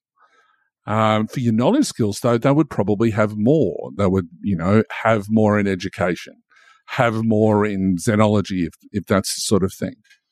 And their social skills, well, it depends on their bedside manner, I guess. So that's what you'd be looking at. But you'd also be looking at, things like, depending on what sort of a doctor they are, whether that be a survival because they're out in the field, like a field medic. But if it's someone who's more sort of in your hospital, you're going to be looking at things which are more in the realm of maybe a streetwise or something like that. But I think ultimately it depends on theme. Yes, there are some people out there who basically say that we don't need careers at all, just basically remove it. I think that careers effectively tailor your character to a theme. And that's really important. What's your thoughts, Chris? Genesis is a very free-form system. There are some structures around it that I think are meaningful mechanically. I do happen to believe career skill lists are one of them. Mostly because it prevents a player from just super min-maxing. I have created a fair bit of careers, and my process is a little different. First of all, everything Holy said, I agree with. I think, with very few exceptions, you should have at least one knowledge skill for a career that represents them. Combat skills, totally optional. So, okay. I typically categorize a career into a few different categories. Is it a combative career? Okay, is that its focus? Is it a skillful career? Okay, is that its focus? Is it a social career, or is it a scholarly or intellectual career? Okay. If it's scholarly or intellectual, they need to have knowledge skills at the wazoo. That should be the primary. If it's a social career, they should have a minimum of 2, typically 3 social skills. More so 2, actually. Depends on what they are. If it's a combat-focused career, they should have 2 to 3 combat skills, 2 being the average. But where I typically start out is, to Huli's point, what is the theme of the career? What's it guiding you towards? Before you think about any of that, think about typically 2 skills that epitomize this career. Is it a technician? Okay, great. Mechanics, computers. Those would be the 2 most important skills for the career. Is it a drop trooper? Okay. Ranged heavy. Resilience. Okay. Is it a rogue? A thief? Okay. Skullduggery. Stealth. All right. Is it a druid? Primal. Survival. Okay. Come up with 2 skills that really define the career. Like those 2 principal skills. Sometimes 3. Okay. But just a handful of skills that principally define it. Then start building off to Huli said, what other common skills do you think they might use in their day-to-day?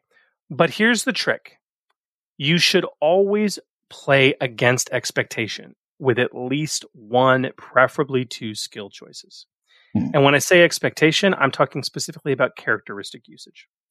So, for example, I love the idea of giving my technicians brawl.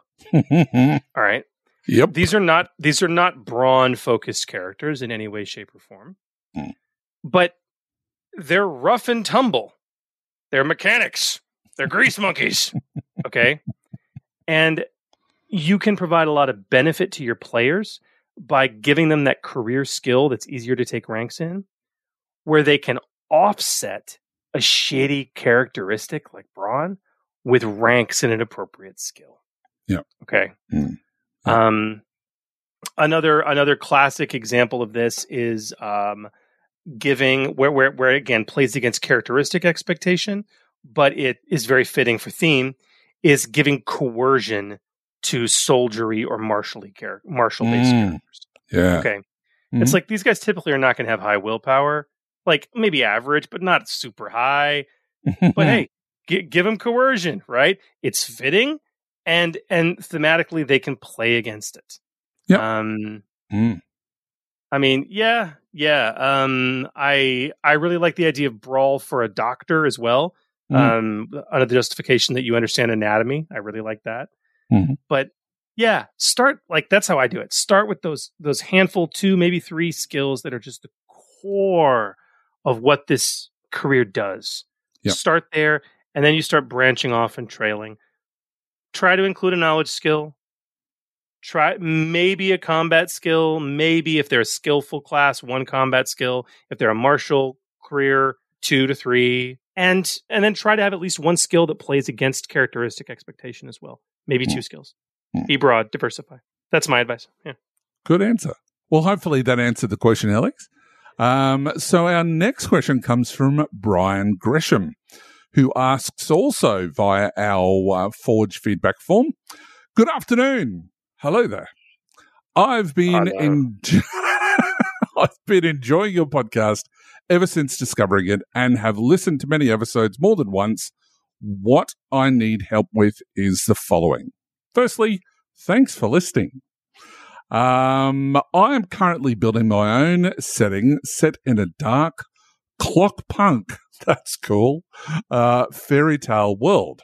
I have some ideas that I have never seen before that I have been developing over the last 2.5 years, but only on my own and my local playgroup. To get this content to others, how do you put your content into a format to make it available to the masses for playtesting? This is an awesome question, can I just say? And it's not something that gets asked very often. And it's very cool. It's a fantastic question. I have thoughts, if I may. You go right ahead, and I'll follow through with my thoughts. Having done this myself, I have a problem, Brian, and it is a problem that I actually have at work, and it creeps into my content for Genesis as well.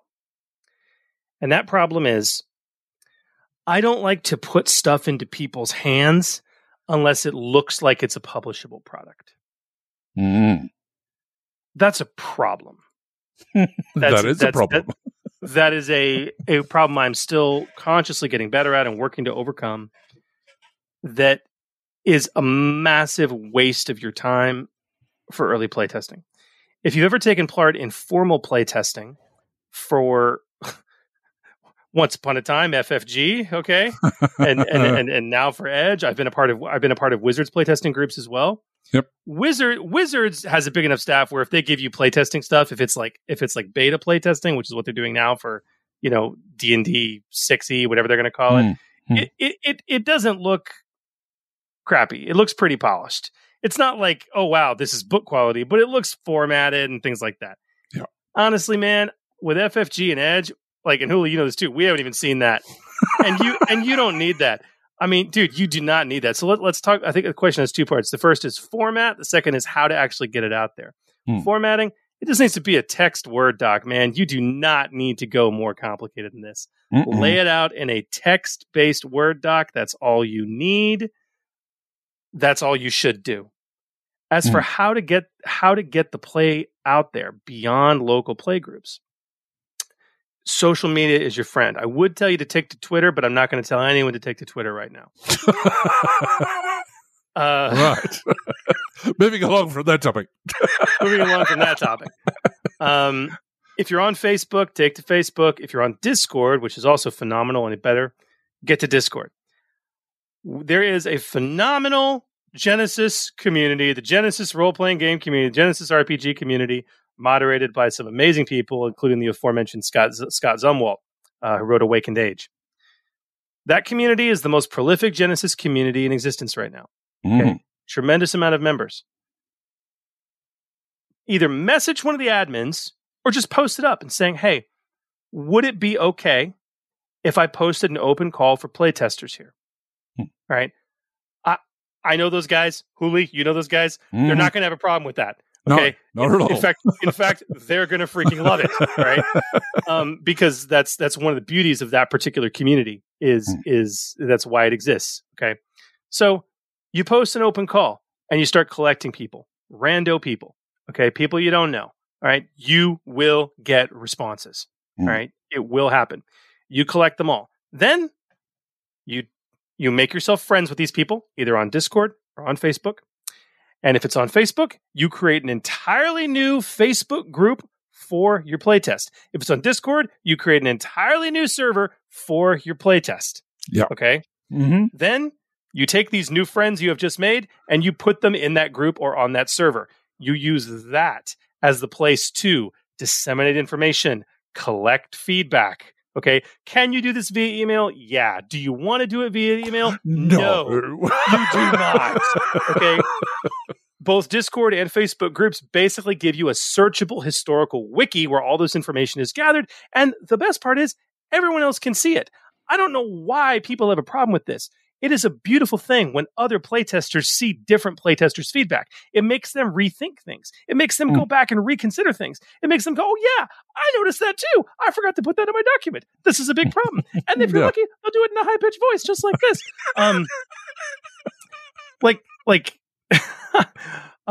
And you, so honestly, like, post up your playtest stuff on Google Drive, okay? And you only give these specific people access to it, all right? And that's how you can put it out there and collect feedback. Yeah. Depending on how paranoid you are, and you really don't need to be, this is a pretty great community we have. But if you wish, it may be worth your while to create a non-disclosure agreement. You may find free templates online. And have your testers digitally sign a non-disclosure agreement before you provide them with these materials. Okay. That's what the big boys do for obvious reasons. But your mileage may vary. And that's how I've publicly playtested stuff in the past, man.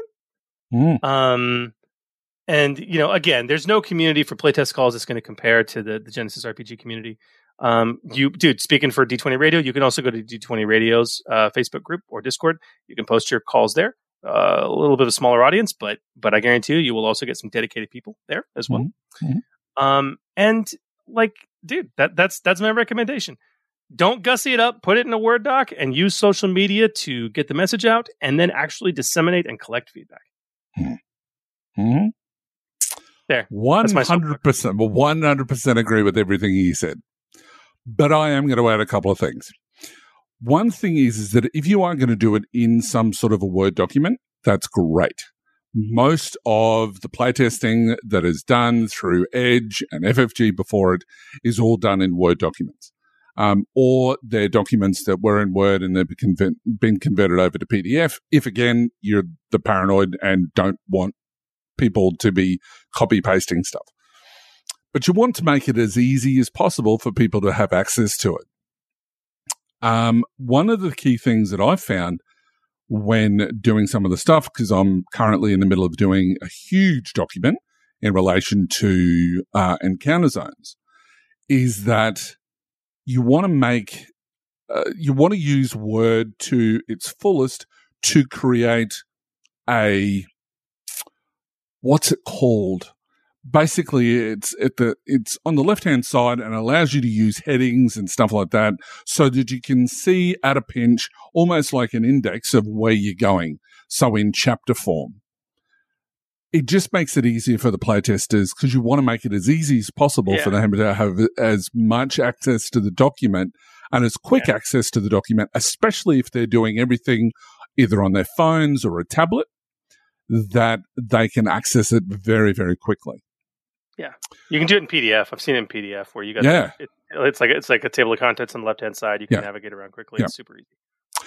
The only problem that you will have by doing it in a text only document is diagrams and maps.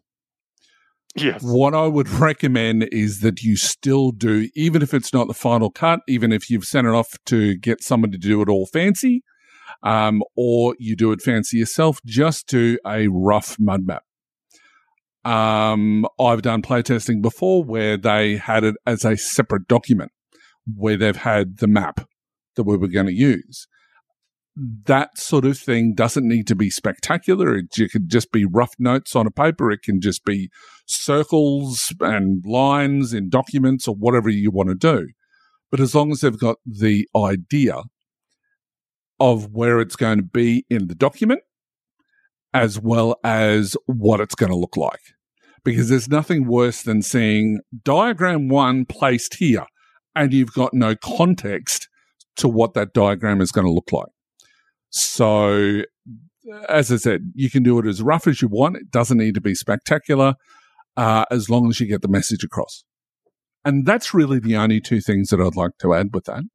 So, yeah, you pretty much hit the nail on the head. I agree with everything you said as well, 100%.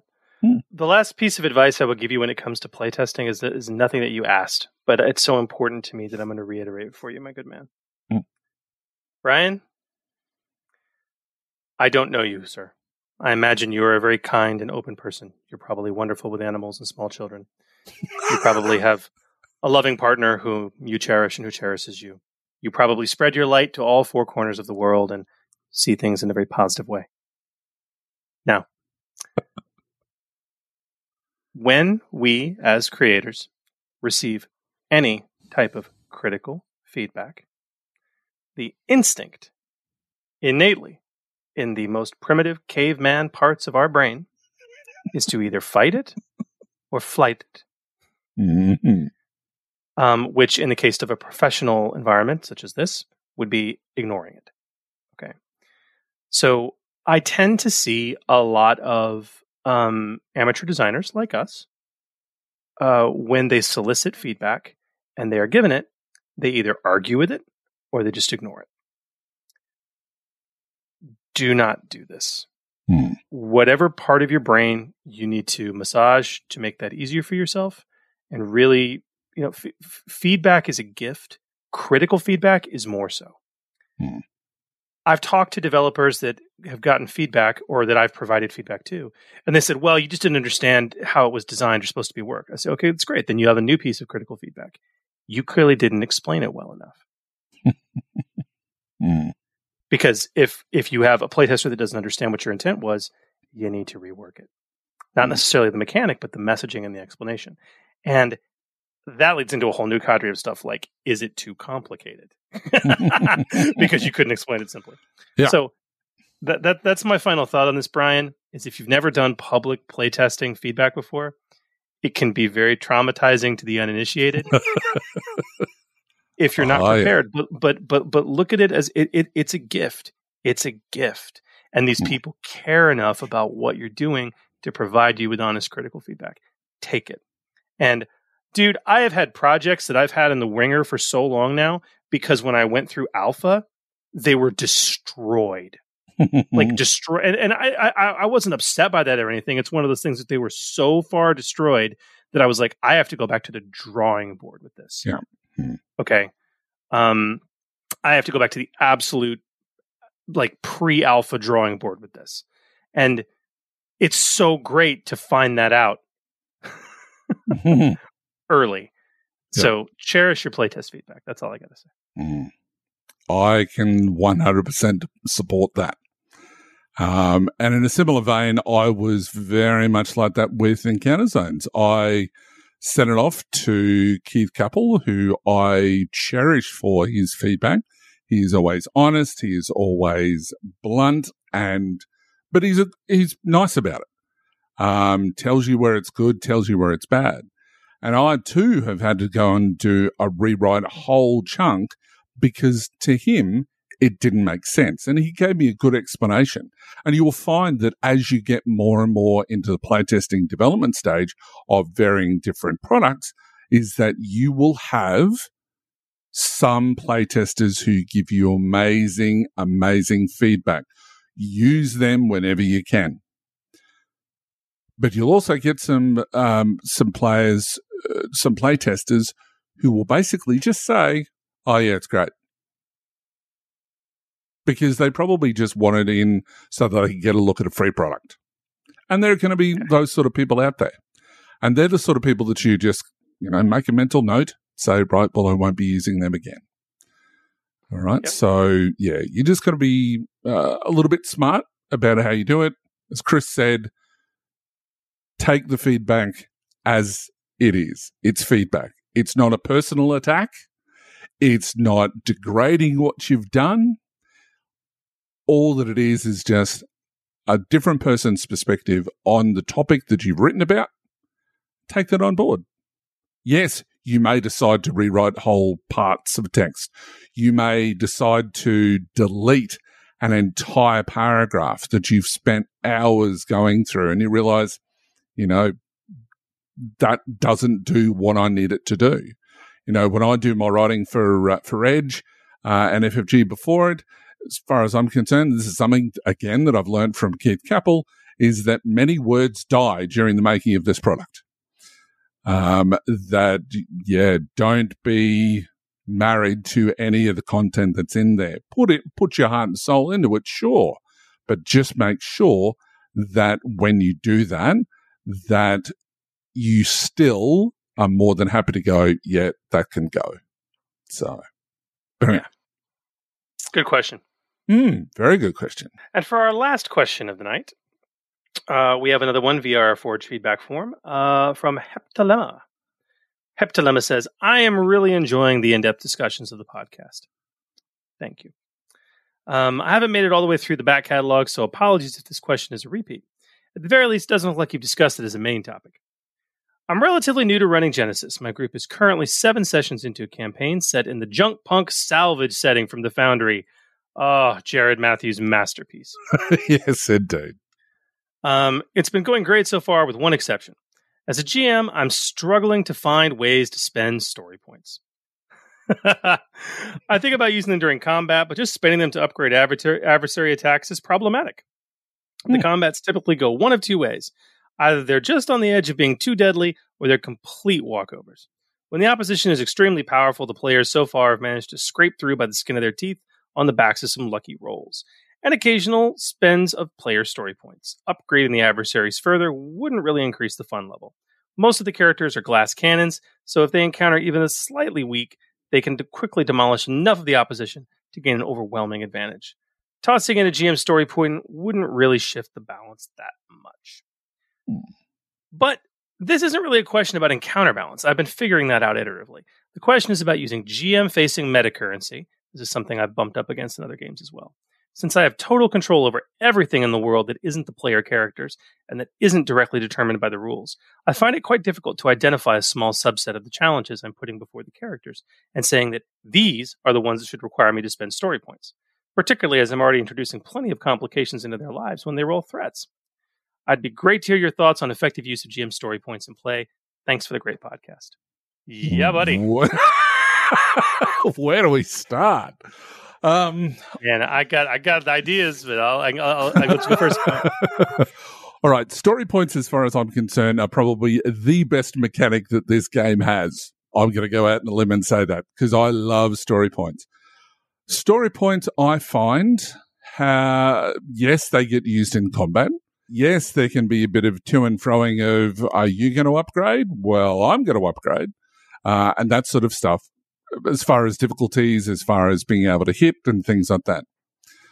But I don't get any real pleasure out of that. I get more pleasure from spending story points on doing crazy things or just changing the story.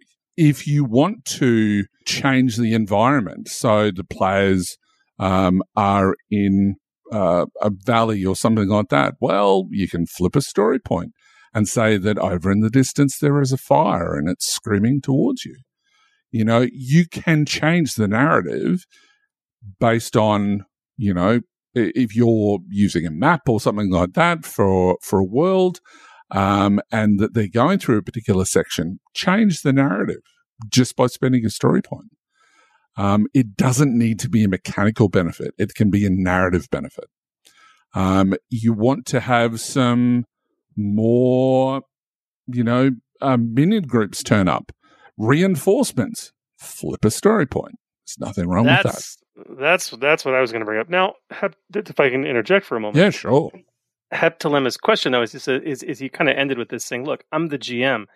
I naturally have complete control of the encounter and the story and the environment, implying that you don't need to spend story points to make those changes. You just can do that thing because you're the GM. Yeah, you can. You can, yeah, but it's like Heptalema. I don't know if you have played the Star Wars system or if you've ever listened to my other show, the Order 66 podcast. We have a recurring piece of advice we continually give both players and GMs. DBAD. Don't be a dick. Okay. Yes, you have complete control over things, but you don't want to be a dick about it. Okay. If the players are, to use your example, blowing through an encounter, they're washing through, they're creaming the floor with these threats. Okay. Yeah, you can be like, reinforcements show up. Oh, there's an earthquake. Oh, the power exploded. But you just come off like a dick. Okay.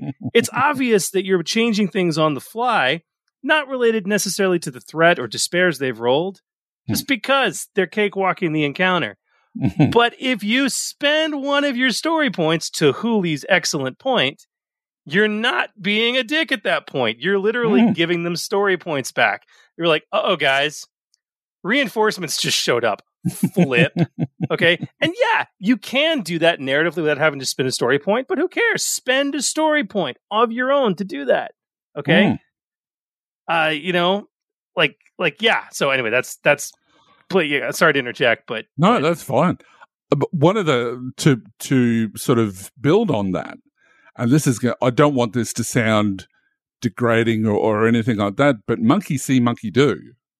If you've got players that aren't spending story points for whatever reason, spend story points, because if you're spending them, they're going to go, "Oh, can we do that? Yeah, sure. You can spend story points."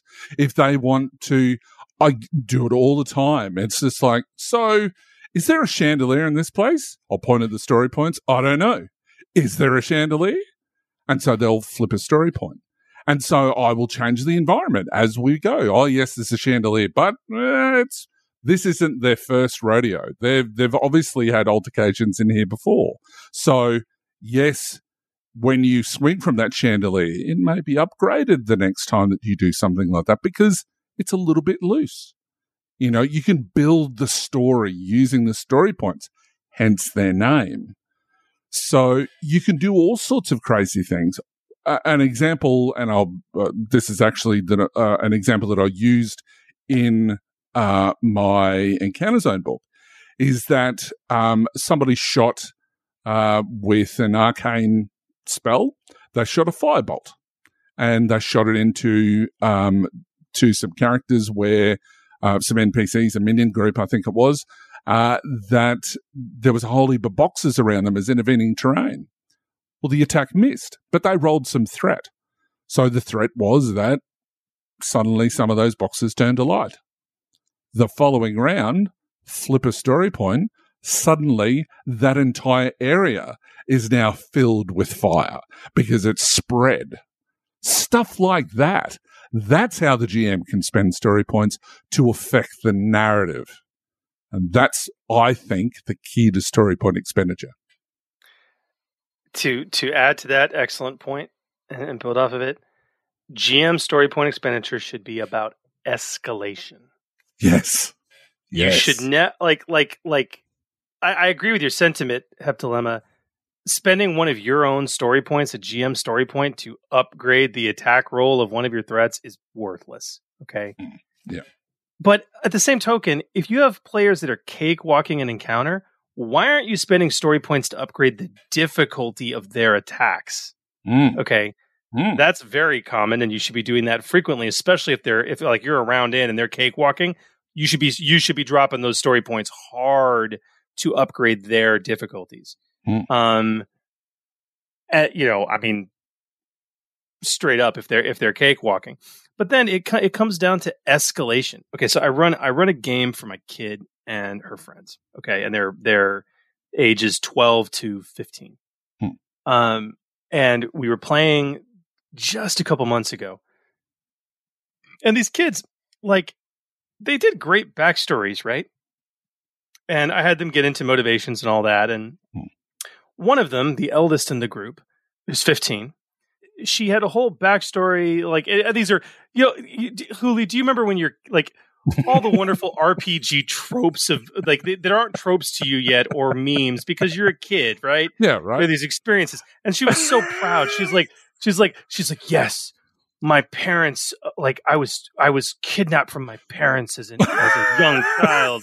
And my quest is to go find my family again, right? And she was so proud and so excited of her story. And I'm like, cool. So anyway, and this is a fantasy themed setting. They're without getting into the plot, they've broken into the king's court during this massive ball, and they're there to assassinate this evil sheriff who's been terrorizing these local townspeople and doing all these tariffs and bad taxes and engaging in dark necromancy and all kinds of stuff. And they finally get up there and they get behind him. And she built a roguelike character, this girl. Because, of course, it's the rogue with the tragic backstory, right? Of course. And so she's going to stab this guy in the back in the middle of the party. And she turns him around and she's going to stab him. At that point, I say, wait. And I flipped one of my story points. And I'm like, it's your father. But the way I did it, I said it's your father before I flipped the story point. Okay, like just I fully intended to, but I said it, and I was reaching across the table to flip the story point, and I thought she was going to kill me. She was going to murder me, and then I flipped the story point, and that murder went down about 7 notches just to rage.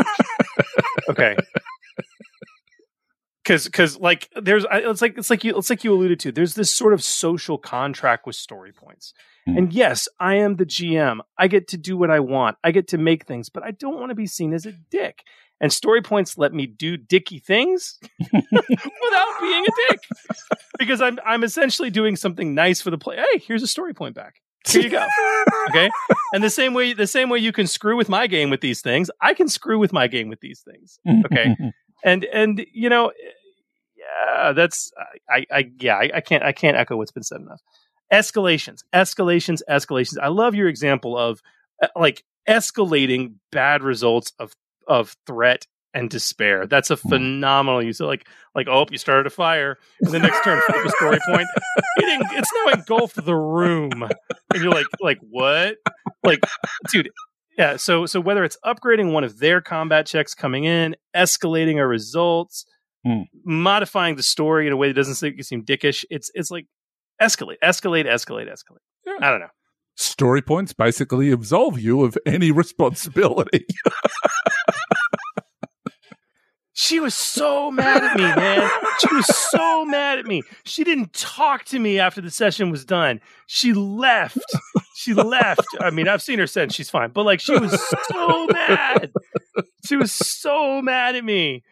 Oh, but and they'd worked for a whole. This was the culmination of a 4-hour session. They'd worked so hard to find their way into this place. Oh my God, it was great. But see, that's just amazing storytelling. And yeah, you're right. It's you are completely moving all responsibility onto these tokens rather than you, and so you're completely deflecting. And that's okay. and on that note too, like running a game for kids this age, like all the tropes, all the memes, all the tropes that are just memes and tropes for us at this point in our gaming careers, right. Like they're experiencing them for the first time. It's like I feel like I'm 12 again. I feel like I'm a little mildly disturbed by it, but I'm okay with it. My kid is literally playing a horny bard. I can't imagine that of Jada, but sure, let's go with it. and they're like, dude, I'm as mystified as you are, right? And like, you know, and like, it's nothing bawdy or anything like that. She's 12, so it's like she's like, yeah, I want to make out with her, you know. Like that's as deep as it gets, and I'm like, that's really weird. I'm not going to role play that. She's like, ew, gross. I'm like, yeah, you know. But it's dude, it's absolutely hilarious. It's absolutely hilarious. So tangent, but I love this freaking game so much. We have the rogue with the tragic backstory. We have the horny bard. We have the most fascinating thing to me is one of the kids who's my daughter's age, actually. Very good friend. In real life, this kid is a hellcat. She's very athletic and she's a massive troublemaker. She is constantly getting into trouble. She is a rule breaker to the extreme, right? She is the hellion in the party. Or no, excuse me, in real life. In the friend group, she's the hellion. Yep. When we were making characters and we were going through it all, and I'm using a lot. I named my careers after Dungeons and Dragons classes because it's very familiar. It's very familiar to them, even though we're playing Genesis. When it was all done, it was explained to her, and she's going through, and they're listening to their character concept. She goes last, and she's like, "What did you make?" And she says, "I've made a paladin." And we're like, "Really?" And she says, "Yes." And she's got this wonderful backstory, and she is the freaking nanny of the party, man.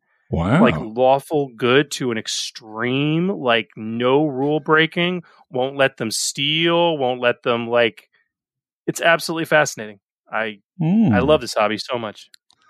There is a complete thesis in that somewhere, I'm sure, from a psychological perspective. Well, look, like especially at that age, role-playing games are about exploring power fantasies. Yeah, and true. hell, what am I saying? For us, it's about exploring power fantasies. Whenever you encounter someone who's a murder hobo in a game, that's a power fantasy. They want to be able to do whatever they want to do without consequences. Yep. Okay. Right. Mm-hmm. When you look at somebody who likes to play helpful or support characters, that's their power fantasy. If you what does that tell me about this girl who's a notorious troublemaker? It tells me that her power fantasy is being a champion of doing the right thing. So there's hope for the. Now, I don't know what that tells me about my kid. Lock them up real quick. Let them out when they're about 25. Nah, it's all good. So, but no, I mean, yeah, that's the beauty of this hobby, right? So, indeed. Anyway, Hep Dilemma, there's a really good question. I hope some of our advice resonated, man. Escalation. Great questions tonight. Great questions. Well, Hooli, that does indeed, I believe, perhaps, maybe, perchance, sort of, bring us to the end of yet another episode. It does. Already. But it's only been like 3.5 hours. I know. Good time. Good times. Good times. Guys, we're going to be back. We're going to be back with a new episode soon. The holidays are going to make things rough as we're moving into them right now, but we'll get it done. We're going to delve into the planned hot topic of social combat. Another majorly requested thing from all of you. And as we mentioned, we also plan to talk to the aforementioned incredible Scott Zumwalt to really dive into breaking the mold about his amazing Supers rule set for Genesis Awakened Age. And we've also had some great requests for discussions on adventure design, which we hope we can tee up a special guest for. No spoilers. And we've also had a request to talk about character building, including our listeners choosing a random archetype and career from any setting and have us build our own take on that character. Oh, I love that. Can we do that? I love that. So basically they'll choose the archetype and the career from any setting, and then we build a character based on that, and give our own take on that character, giving our opinions on why we chose certain elements for the character, why we chose certain talents and things like that. Having said all of that, we're also seeking new listener requests for topics to discuss, including show topics, mechanics, or supplement production like we've had a lot of tonight, which is great. So how can they do that, Chris?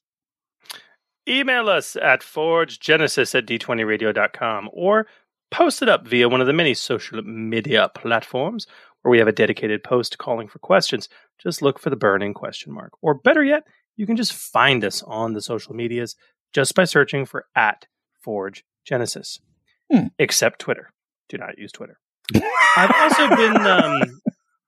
also been seeing some great conversations over on the D20 Radio Discord channel, and of course, truly dedicated conversations with our Patreons on our own very own podcast Discord server. And we would love to hear from all of you. So don't forget that you can also join the even larger discussion in the D20 Radio Facebook group, where we nerds congregate to cross-pollinate. And something else, not to forget, like or follow us on Facebook if you're a Facebook user. And please subscribe to us on YouTube as well. We post all these podcasts on YouTube. It really helps us out. You guys can drop us a review so others can learn more about us. It bumps us up in the feed. Also, you can visit us on our website at forgegenesis.com, where you can also find show notes for these wonderful episodes. So, Indeed. Well, that's a wrap for us. Thank you all for listening, and we hope you will join us next time as we continue to explore the Genesis role-playing game in all of its glory. I'm GM Hurley. May your triumphs be many and your despairs be few. And I'm GM Chris, wishing you peace, love, and good. Thanks again for joining us. Say hi to your mum for me, and remember, the Forge Podcast, helping you hone your gaming edge. The Forge, a Genesis RPG podcast, is a proud member of the D20 Radio Network. For more information about the network, visit d20radio.com. The Forge is a fan-generated podcast. All of the information provided on the podcast, social media, and related website is not affiliated with Fantasy Flight Games, Edge Studios, or any of their licensed stores. The content of this podcast remains the property of the Forge, a Genesis RPG podcast, and is intended for educational and informational purposes only. The Genesis role-playing game, Genesis logo, Genesis Foundry, content, and all material remains property of Edge Studios. All products available on the Genesis Foundry website remain the property of their respective companies and individuals. For more information about Forge, a Genesis RPG podcast, visit forgegenesis.com.